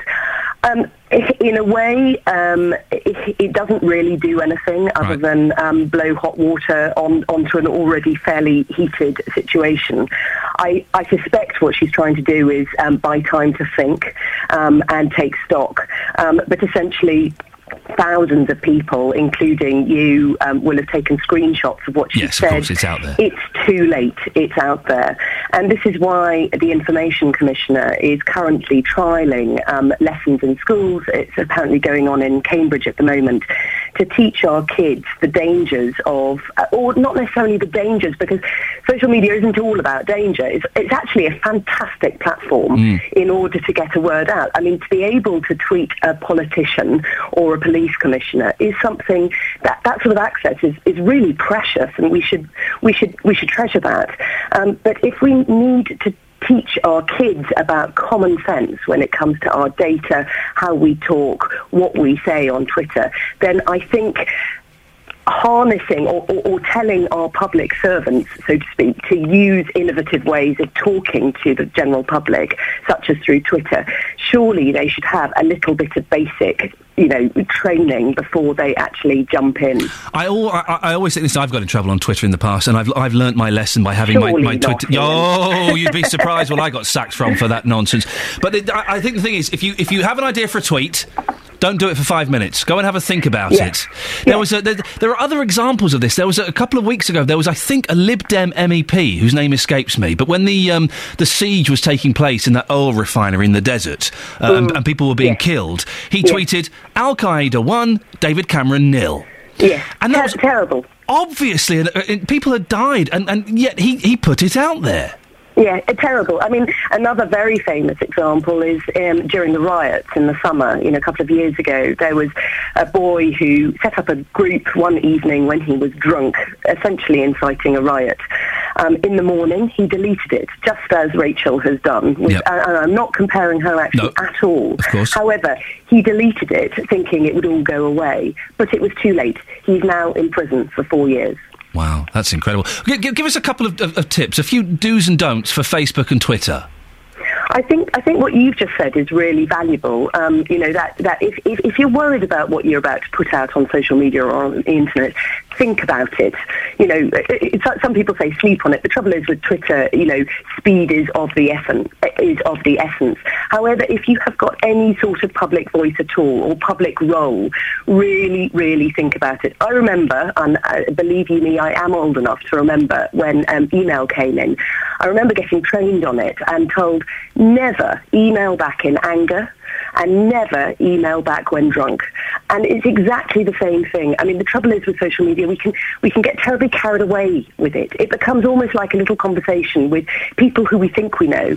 And actually we don't. And there is a huge in public on that sort of in conversation that we may well be having, and our friends might know we're retweeting out of outrage or whatever it might be, but the other people who are listening and watching don't know and shouldn't know necessarily. So a retweet can be seen as an endorsement, and people need to be aware of that. Abigail, thank you very much for coming on. Abigail Harrison from the PR agency White Oaks. And just to reiterate there, the breaking news that Dr. Rachel Frosch, who retweeted a link, a comment that compared socialists to Nazis, has closed her Twitter account. The way that works, I closed mine the other week for about 20 minutes, is you can close it, and you have a month to kind of decide, a month cooling off period is how that works. But Dr. Rachel Frosch has closed her Twitter account. Right, coming up to 8:30, here's the travel news. Sophie Tyler. Beds, Herts and Bucks travel. BBC Three Counties Radio. The A41 Watford Way heading south is queuing at the moment following the earlier accident from junction 2 at the M1 at Five Ways Corner. Congestion is back on the A41 to Stirling Corner. All lanes have been reopened but still looking fairly slow, I'm afraid. Delays on the M25 anti-clockwise as well of 40 minutes to 19 at Watford and 15 at the M4, and also delays of half an hour between the junction 27 at the M11 and 25 at the A10 for Enfield. Everything else not looking too bad on the roads, just a few usual delays. But don't forget, on the trains, First Capital Connect services are at a stand between Finsbury Park and Moorgate due to a fire alert at Essex Road. And on East Midlands trains as well, delays of 20 minutes heading in from the north towards St Pancras International, so will be causing problems passing through the area. And Greater Anglia services have delays of 20 minutes passing through Cheshunt following a broken down train, also affecting the Stansted Express. Sophie Tyler, BBC Three Counties Radio. Thank you very much, Sophie. And here's the reason that JVS couldn't have any pancakes yesterday. It's Catherine Boyle. Getting beds, hearts and bugs talking. This is BBC Three Counties Radio. Good morning, it's 8:30. The headlines. Campaigners are calling on councillors to protect Leighton Buzzard's High Street by throwing out plans for an out-of-town retail park later today. A jury will resume their deliberations this morning at the trial of Bletchley man Shahidul Ahmed, who's accused of murdering the Milton Keynes teenager Rachel Manning. And disability benefit tests will continue to be carried out at Luton's Cresta House, despite the 6th floor assessment centre having no emergency exit for clients with restricted mobility. Beds, Hearts and Bucks Sport. BBC Three Counties Radio. MK Dons are now 10 points off the League One playoff positions after their 0-0 draw with Doncaster last night. Dons boss Carl Robinson thought his side gave a lacklustre performance. It wasn't acceptable. But they've come to a team second in the league who needed a performance at home to stay there. So they put everything into the game as well. And we deserved all 3 points. And we didn't get them. Also in League One, Stevenage are 14th in the table after losing 2-0 at Brentford, but Gary Smith remained positive about his side's performance. There's plenty to be and feeling good about. Pleased with a lot of performances and the way that they conducted themselves. Normally we see, one or two of the guys step forward. We've been able to find the back of the net on most occasions, but tonight it was an area that let us down. In League Two, Wycombe Wanderers lost 3-0 at home to Bradford City. And in the conference, Luton are now 6 points off the playoffs after another away defeat last night. The Hatters lost 1-0 at Dartford, leaving boss Paul Buckle bemoaning missed opportunities. We had a lot of opportunity to deliver balls into the box. The delivery wasn't great at times. When you're playing with wingers, you know the route to goal is crosses into the box, and we didn't do that tonight. Manchester United play Real Madrid at the Bernabeu tonight in the first leg of their last 16 Champions League tie. The match sees Sir Alex Ferguson face Jose Mourinho for the first time since the Madrid manager left English football. However, Mourinho's confirmed last night that he intends to return to the Premier League next season, but he hasn't revealed which club that might be. Finally, some of Team GB's Olympic heroes will receive honours at Buckingham Palace later. Among those being honoured is gymnast Lewis Smith. Following his silver and bronze medals at the Games, he'll receive an MBE. And that's the latest news and sport. More from me at 9 o'clock. The BBC in beds, hearts and bucks. This is BBC Three Counties Radio. Morning, this is Iain Lee, 8:33. Jonathan Vernon Smith. JVS is on at 9 o'clock. Always a cracking listen. Coming up in the last 30 minutes of this show, though, the Environment Secretary Owen Paterson is meeting other European ministers in Brussels later over the horsemeat in beef scandal. We'll preview what he's going to say. And almost 70% of people have fallen victim to phone scams. What do you say to the scammers to get rid of them? Many of you have got in touch on our Facebook page to have your say. Go to facebook.com/BBC3CR and read about the tricks that other listeners have been using. Across beds, hearts and bucks, this is Iain Lee on BBC Three Counties Radio.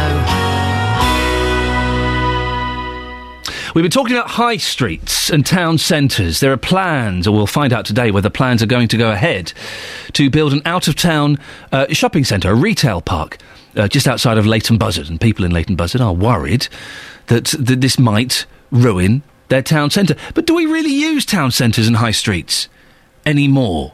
20 years ago, 25 years ago, they were huge. You get everything there. But now with the internet and these retail parks, are we just being a little bit sentimental? Francis is in Milton Keynes. Morning, Francis. Good morning. Do you use the Leighton Buzzard shops, or have you used them at all? Well, I lived there for over 30 years, and I moved over Milton Keynes area to help look after some grandchildren. But I go back shopping there because everything is where you want it. You've got Morrison's, Waitrose, Pound Shop, Wilkinson's, everything you want, and it's so easy to shop. Milton Keynes is horrible for shopping, so I go back there and do all my shopping. So you actually go back to Leighton Buzzard? Yes, I do, and everyone knows you in the shop. Yep. You've got 2 nice furniture shops. If there's something you want, they will get it for you. You don't need to go traipsing around all these other places. But what about the convenience, Francis, of an out-of-town retail park where all the big stores are there, you know what's there, you can stop and have a nice coffee? I don't like them.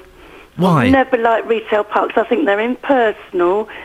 They haven't got everything you want in one spot. You know, your food, your ordinary, you know, I know most of them are furniture, aren't they, and bedding and things like that, and there's about, like the one in Winter Hill, it's all beds and furniture, and you've got Homebase round the corner, but you can't walk then to the butchers and the bakers. You've got to get in your car and use fuel and go sailing up the road to get the rest of the stuff. I like to get on the bus, walk to these places, however long, you know, I mean, you can easily get from Morrison's down to Aldi, you know, and I use a walking stick and I put a haversack on my back and I'll go and fill everything up, yeah. You've got a haversack? Yes, I have. Really? Yeah. Oh, good for you. And go and do my shopping or take my shopping trolley. Francis, I was about to say, do you not use the shopping trolley anymore? Has the haversack replaced it? I do use my shopping trolley as well. I want to start a campaign, I've always wanted to do this, to start a campaign to make the shopping trolley hip. Because it is the most, if you're carrying lots of shopping, it is the most practical way of doing it. But you wouldn't see 22-year-old boys out with a shopping trolley, but yet it would make their life so much easier, wouldn't it? I think they'd use it if it got a horn on it and some flashing lights on the front. I mean, you do need that when you're in the crowd. Instead of shouting out, "Excuse me," and no one moves, if you've got a big horn that you could squeeze. How big's your horn? I haven't got a horn on mine, I just shout at the minute. So hang on, is yours, we're talking about shopping trolleys, are we talking about the same thing? Are you talking about the tartan thing that you pull behind you? Yes, no, this is one you push in front of you, and it's a sturdy one. I've had it 15 years. Oh, I see. And you push it, and it's got swivel wheels on the front, so you can do wheelies and all that business. Technology has improved. I'm going to start a campaign, Francis, and I'm going to follow this through, probably for the next, 2-3 minutes, to make the shopping trolley trendy and popular. I want this is our campaign we've been looking for. I want young people out and about with their tartan shopping trolleys. Yes. Or we talked about this yesterday, we could get the One Direction logo shaved into it, couldn't we? Well, you could put all sorts of things on it. You could advertise for companies. Yep. Instead of having it on cars. Yeah. Francis, listen, you're a genius. Francis in Milton Keynes there has given me a cracking idea. Right, this is it. We are going to make, the Iain Lee Show is going to make the shopping trolley hip and cool. That's what we're going to do. We're going to get a pop star. We need a pop star to push a shopping trolley. Thinking out loud here, you can tell my thoughts aren't always that well structured, but we're going to do something about this. We're going to do something about this. Now, ever had a call from a company out of the blue saying there's something wrong with your computer, but they can help? You just need to pay them a few quid, then you download a program and they'll access your computer. It's a scam. And research shows that more than 70% of people have actually fallen prey to phone scams in the past year. It comes as a new campaign is being launched to increase awareness of scammers who are using landlines and mobile phones. Jonathan Kerr from Buckinghamshire-based Lacunae Risk is an expert in financial crime and fraud. Did I get the name right there, Jonathan? Yes, good morning, Tim. Good morning, Ian, yes. Okay, did. I got it right, you got it wrong, but we're equal now. Do you come across this kind of thing very often, Jonathan? It's funny, actually, yes. I come across it a fair bit. A lot of people are getting calls from unknown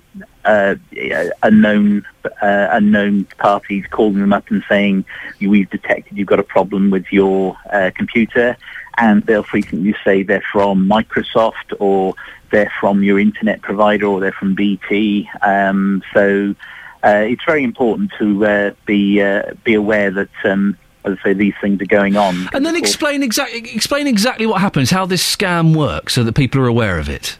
Well, it's very simple. They'll call you up and they'll say, "Oh, we found there's a problem with your computer," and usually they'll use some fairly open-ended questions like, "Have you noticed your computer's running a bit slower recently?" And that's the sort of thing that people will go, oh, yeah, I have. And, oh, have you noticed the internet's a bit slow recently? And, oh, yes, I have. So they ask these very general, open questions to build some sort of trust and rapport with their intended victim. And then they'll say, right, well, what we can do then is we've got a program that can help you. So if you go to this website and download this program, then run it on your computer, and you might want to disable your antivirus just in case, so that we can really examine the system. And all these sort of things that people then do that. And of course, what they're actually doing is they're downloading a program which in the computer security trade we call a backdoor or a Trojan program. Yes. Like the Trojans who let the Greeks in the horse, and then it gives, if you like, these scam artists remote control over the computer. And of course, once they've got that, they typically look for things like any stored passwords. So they can access everything in your computer. They can look at your computer inside and out. Absolutely, wow. Yeah, and of course we all live on our computers nowadays. We do our banking, we do our grocery shopping, we buy gifts. Valentine's Day coming up. I've been doing a bit of shopping on online shopping. Yeah. Oh no, really? When is that? Oh, it's tomorrow. Oh, nuts! Tomorrow. Thanks, Jonathan. We're all in trouble now. But yeah, then as I say, they then basically have like the keys to the kingdom. And one of the other things that they will frequently install once they have this remote control is they install something called a key logger. And that can monitor what you're typing. So if you go to for example, your online bank and it says put in some characters from your password, they'll pick up the characters of your password. And so then they get access to online banking. And then, of course, there's some even more unsavory things if they find any, if you like, any photographs of family, then they can be used to, find other things. And there obviously been, a few stories about webcams being turned on. No, they can't turn your webcam on while you're sat there without you knowing, can they? Well, unfortunately, there have been. Not so much in the. I use my computer naked, Jonathan. That's a frightening thought, and this is probably why we're on the radio. Yeah, exactly. It is. That's genuinely terrifying. So they could watch you as well. Yeah, and so it's very. I'd say it really is a case of. It's when somebody's calling you up and they say, "Oh, just download and install this program." It's a bit like somebody saying, "Just give me the keys to your house." So I'm assuming, Jonathan, your advice would be, if you get one of these phone calls, just put the phone down. I would say put the phone down. I think it's certainly worth making a note of it. If you get a number of these calls, obviously then the local police are aware of this, and they're not just going to be able to do anything immediately. My understanding is that the police are collating these incidents and then on national level are building a kind of fraud record of this, so they can, if you like, collect evidence of the how serious and organised this all is. Jonathan, listen, thank you. Fascinating. I didn't know about the they can turn on the webcams. Jonathan Kerr there from Lacune Risk is an expert in financial crime and fraud. Arthur in Milton Keynes, you've got a special, I would say, unique technique for dealing with these scam phone callers, have you? I have, Ian, yes. Good morning to you. Good morning. What do you do? I'm an ex-butcher from way back, and butchers have got their own sort of language. It's called backslang. Backslang. Butchers have their own backslang, do they? Yes. We turn words round the wrong way. So, for instance, if you say leg and say it backwards, it's gel. Yes. Okay, so when we get calls from across the water, for want of a word, yes, these people are doing it off of a script. Ritor Sorka, as you would say. And they're completely... It's across the water backwards. Yes, and they're completely flummoxed. They just don't know what you're on about. Doogie Rev. Do it to me then. Do it to me, Arthur. Give me some back... OK, I'm a scammer. Hello, can I speak to Arthur in Milton Keynes, please? Gel Spemel?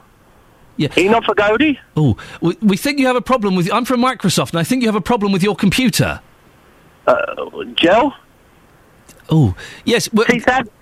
Can we have the password to your computer? K, Cuff? Arthur, Ruthra, why on earth are butchers talking backwards? What benefit does that have to butchery? This is why we've got blooming horse meat in our burgers, because you're all talking backwards, you muppets.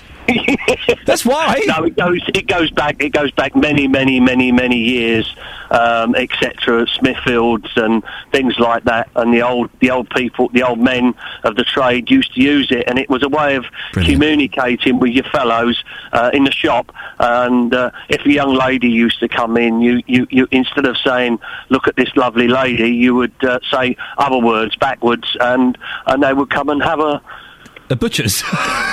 They would come and have a butcher's. You dirty butchers. Doogie Rev. There we go. Fantastic. Wasn't that exciting? Butchers speak back slang. Love it. There's an exclusive. 8:45. Travel news now. Sophie Tyler. Beds, Hearts and Bucks travel. BBC Three Counties Radio. The earlier problems we had on the A41 have since returned to normal. The accident has been moved from the Five Ways corner. Looks like it will start to ease up now. Anti-clockwise on the M25, we are still looking at delays of 40 minutes though, between 19 at Watford and 15 at the M4, and 25 minutes worth of delays between 27 at the M11 and 25 at the A10 for Enfield. 20 minutes worth of delays on First Capital Connect services between Finsbury Park and Moorgate following an earlier fire alert at Essex Road, and 20-minute delays heading down from the north, passing through the area towards St Pancras International, so do beware and do check before you travel. And 20-minute delays on the Stansted Express passing through Cheshunt and on Greater Anglia as well. That's all following an earlier broken down train. Sophie Tyler, BBC Three Counties Radio. Thank you very much, Sophie. 8:46, Wednesday the 13th of February. These are your headlines on BBC Three Counties Radio. Campaigners are calling on councillors to protect Leighton Buzzard's High Street by throwing out plans for an out-of-town retail park later today. Disability benefit tests will continue to be carried out at Luton's Cresta House, despite the lack of emergency exit for clients with restricted mobility. In sport, the Real Madrid boss Jose Mourinho says he intends to return to manage in the Premier League next season, but hasn't specified which club he's likely to be joining. And coming up, we can bring you up to date with developments on the horse meat scandal, with the focus firmly on meat production in the UK. Find out more before 9 o'clock. Before that, let's get the weather with Wendy Hurrell. Beds, Hearts and Bucks weather. BBC Three Counties Radio. Good morning. It's a chilly start out there, -2 at Luton Airport at the moment, with a wind picking up from the southeast. So with the wind chill added in, it feels like -7. Really chilly start to the day. There has been some brightness around, but we'll start to lose that as we go through the rest of the morning, with some cloud rolling in from the west. And with that, temperatures really struggling up to 2 degrees Celsius and feeling quite raw all the way through the day. The next thing that happens is we get a weather front bumping up against this cold air, so there will be a little bit of snow perhaps during this evening's rush hour and the first part of the night. It will just be light flurries here and there, but there could be a dusting over the higher ground, I suppose. But we're well versed by the snow now. We should cope with this little bit, and it's going to be changing back readily to rain as we go through the rest of the night. But watch out for the first part of the night for 1 or 2 icy patches here and there. So heavy rain, strong winds in the early hours of the morning, but the temperature is also going to be picking up, and that rain is going to move out of the way by lunchtime, certainly through the morning, and the afternoon will be lovely and sunny, with temperatures perhaps reaching 8 or 9 degrees Celsius. What a turnaround. And for Friday as well, some fine weather, some sunshine, a high of 8 degrees Celsius, and it's not looking too bad for the weekend either. That's your weather for now. Thank you very much, Wendy. On Valentine's Day, BBC Three Counties Radio launches on DAB Digital Radio. And as part of our special day to celebrate, we want to hear about your plans to propose to your loved one. For richer, for poorer, for better, for worse. If you're happy to share your romantic moment, email us 3cr@bbc.co.uk or via facebook.com and twitter.com/BBC3CR. And don't worry, we won't let the cat out the bag. Can I just say, yesterday we talked about the programme Tipping Point with Ben Shepherd. It's that penny shove game that you get at fairs, and we were a little bit rude about it. I'd like to apologise to Ben Shepherd for being rude about Tipping Point. I watched it yesterday.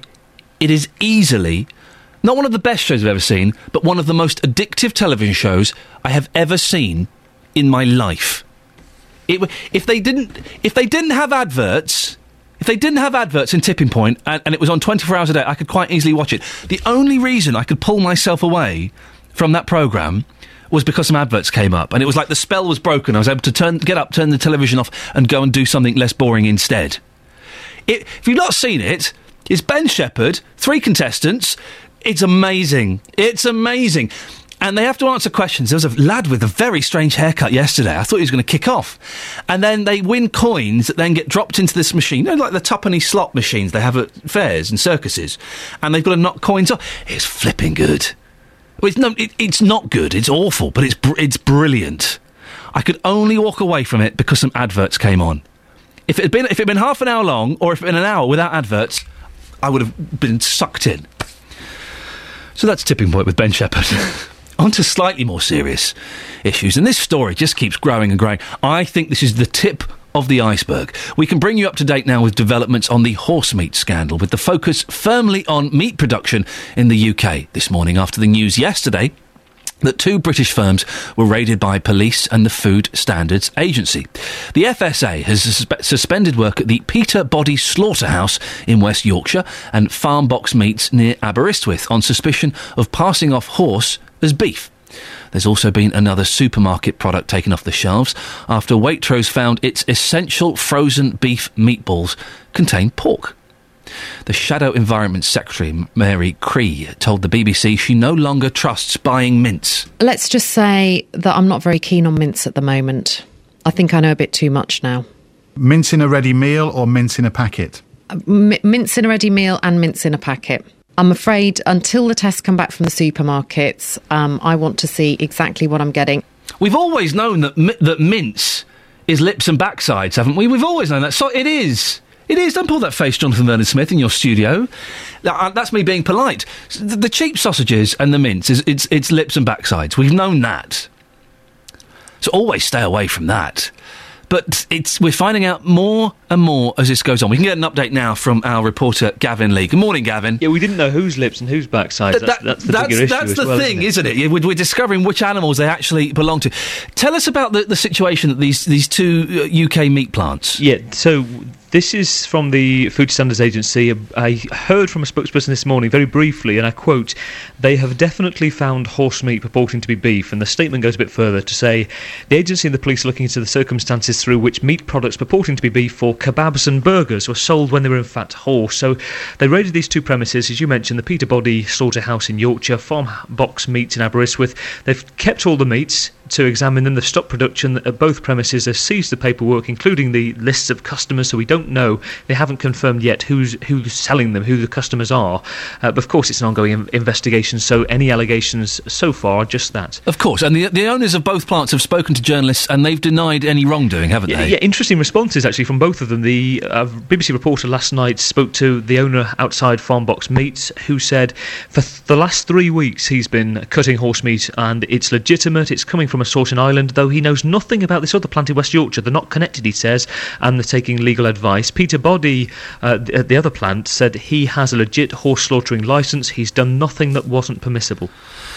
And with another day, it's just so depressing, this whole thing. Another day comes news of another contaminated product. People are surprised. This is from Waitrose. Yeah, I mean, it's going more high-end now. We had the Tesco Nag Bowl yesterday, didn't we? Now, this exact brand is the essential Waitrose 16 British beef meatballs. So they were tested, a batch that were produced last summer. They contained pork.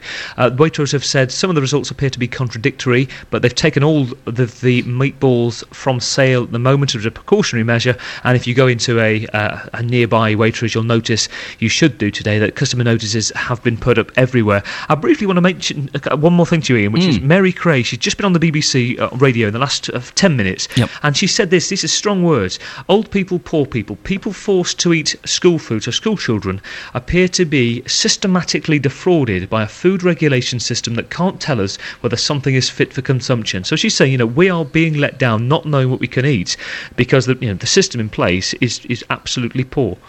Has it changed the way you eat, Gavin? Yeah. Really? You're questioning what you're buying and buying different things? Yeah, I'm massively. I would get home and be a little bit lazy and get what I thought was a posh version of a packaged food. But I don't. I'd rather make my own stuff. And I've got to be honest. Purely from personal thought, not reflecting the BBC. No, of course. But even getting things like chicken, and I know that chicken is something that's a product that's also starting to be looked at. I start to think, well, what else? And I'm sure I'm not the only one in that sense. You do think, how big is this going to get? I genuinely believe, we were talking about this yesterday, I genuinely believe this is the tip of the iceberg, and in a couple of weeks we'll be looking back to the glory days of when it was just horse that was being found. I suspect there's more to come. You could be right. Gavin, thank you very much. Gavin Lee there. Well, Jonathan Vernon-Smith is asking that question from 9. Is the horse meat scandal changing the way you eat? I think it has to, doesn't it? As it goes on and gets bigger and bigger, surely it must be. And I know we're all having a little bit of a joke. Our tongues are slightly in our cheek. But we've still not found out whether this horse meat is clear of that butte that everyone's talking about.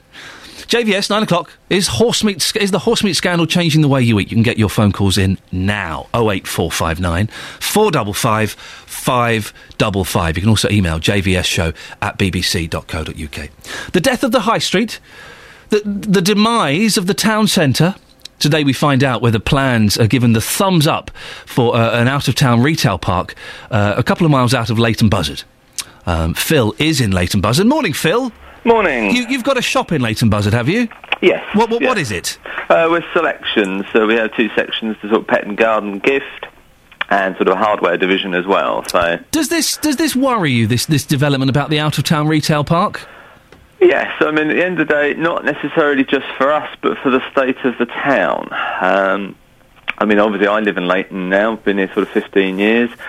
It's just the fact that everybody perceives, and historically, because I mean I've been here sort of like 26 years now in retailing, is that Leighton's always survived the recessions we've had previously, and we've never really had vacant shops.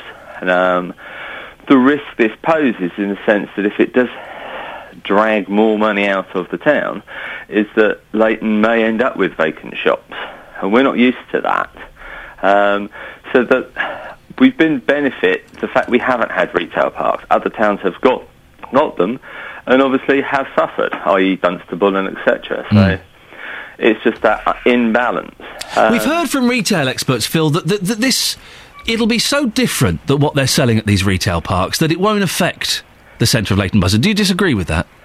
In a sense, yes, because at the end of the day, a lot of these units at these 2 proposed retail parks are relatively small. They're not big, so I mean, obviously the idea that it kicked off is with Homebase. The units they're talking about at these retail parks aren't as big as Homebase, nowhere near. So it's not, I suppose, the other aspect of it, which perhaps people aren't aware of, the retailers are such not against development of new stores. It's the position. There are 2 areas in Leighton town centre, sort of immediate area, which is behind us at the south side of the high street, and Bridge Meadows, which is near opposite Tesco's and near Shell.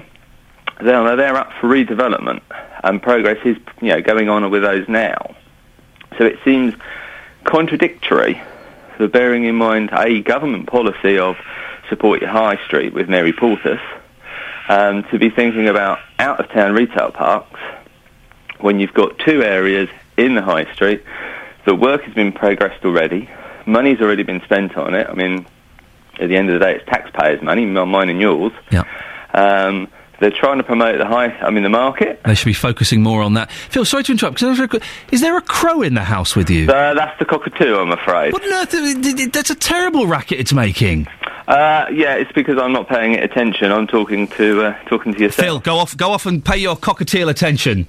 For goodness sakes. Always got to pay your cockatiel attention in the morning. Everyone knows that. Phil, thank you very much. Phil is from Leighton Buzzard and he's worried what the retail park will do to business in Leighton Buzzard. Right. Let's get the travel news now. Sophie Tyler. Beds, Herts and Bucks travel. BBC 3 Counties Radio. Still looking fairly busy out there at the moment. Heading south on the Barnet bypass, it's queuing between Stirling Corner and the Mill Hill Circus, and Stratford Road in both directions through Milton Keynes also queuing and partly blocked following a broken down lorry near Anson Road. Police are at the scene directing traffic. Now it's just near the police station and lorry is reported to be stuck in the mud there. Anti-clockwise on the M25, looking like we have delays of 25 minutes between 27 at the M11 and 25 at the A10 for Enfield. Also very slow with delays of 40 minutes between 19 at Watford and 15 at the M4. Delays of 20 minutes on First Capital Connect between Finsbury Park and Moorgate following an earlier fire alert, and also on Greater Anglia, trains passing through Cheshunt are looking like they have 10-minute delays, and the same can be said on the Stansted Express. Sophie Tyler, BBC Three Counties Radio. Thank you, Sophie. Paul very quickly has texted in on what he does with scam callers. I pretend they've called a crime scene and say things like, "Hold on please, could you dust the prints before you move the body?" Oh dear. Here's JVS. Getting beds, hearts and bugs talking. This is BBC Three Counties Radio. What a link. Good morning, welcome to the JVS show. Thank you, Iain. It's Wednesday, and on today's big phone-in, is the horse meat scandal changing the way you eat? The horse meat scandal has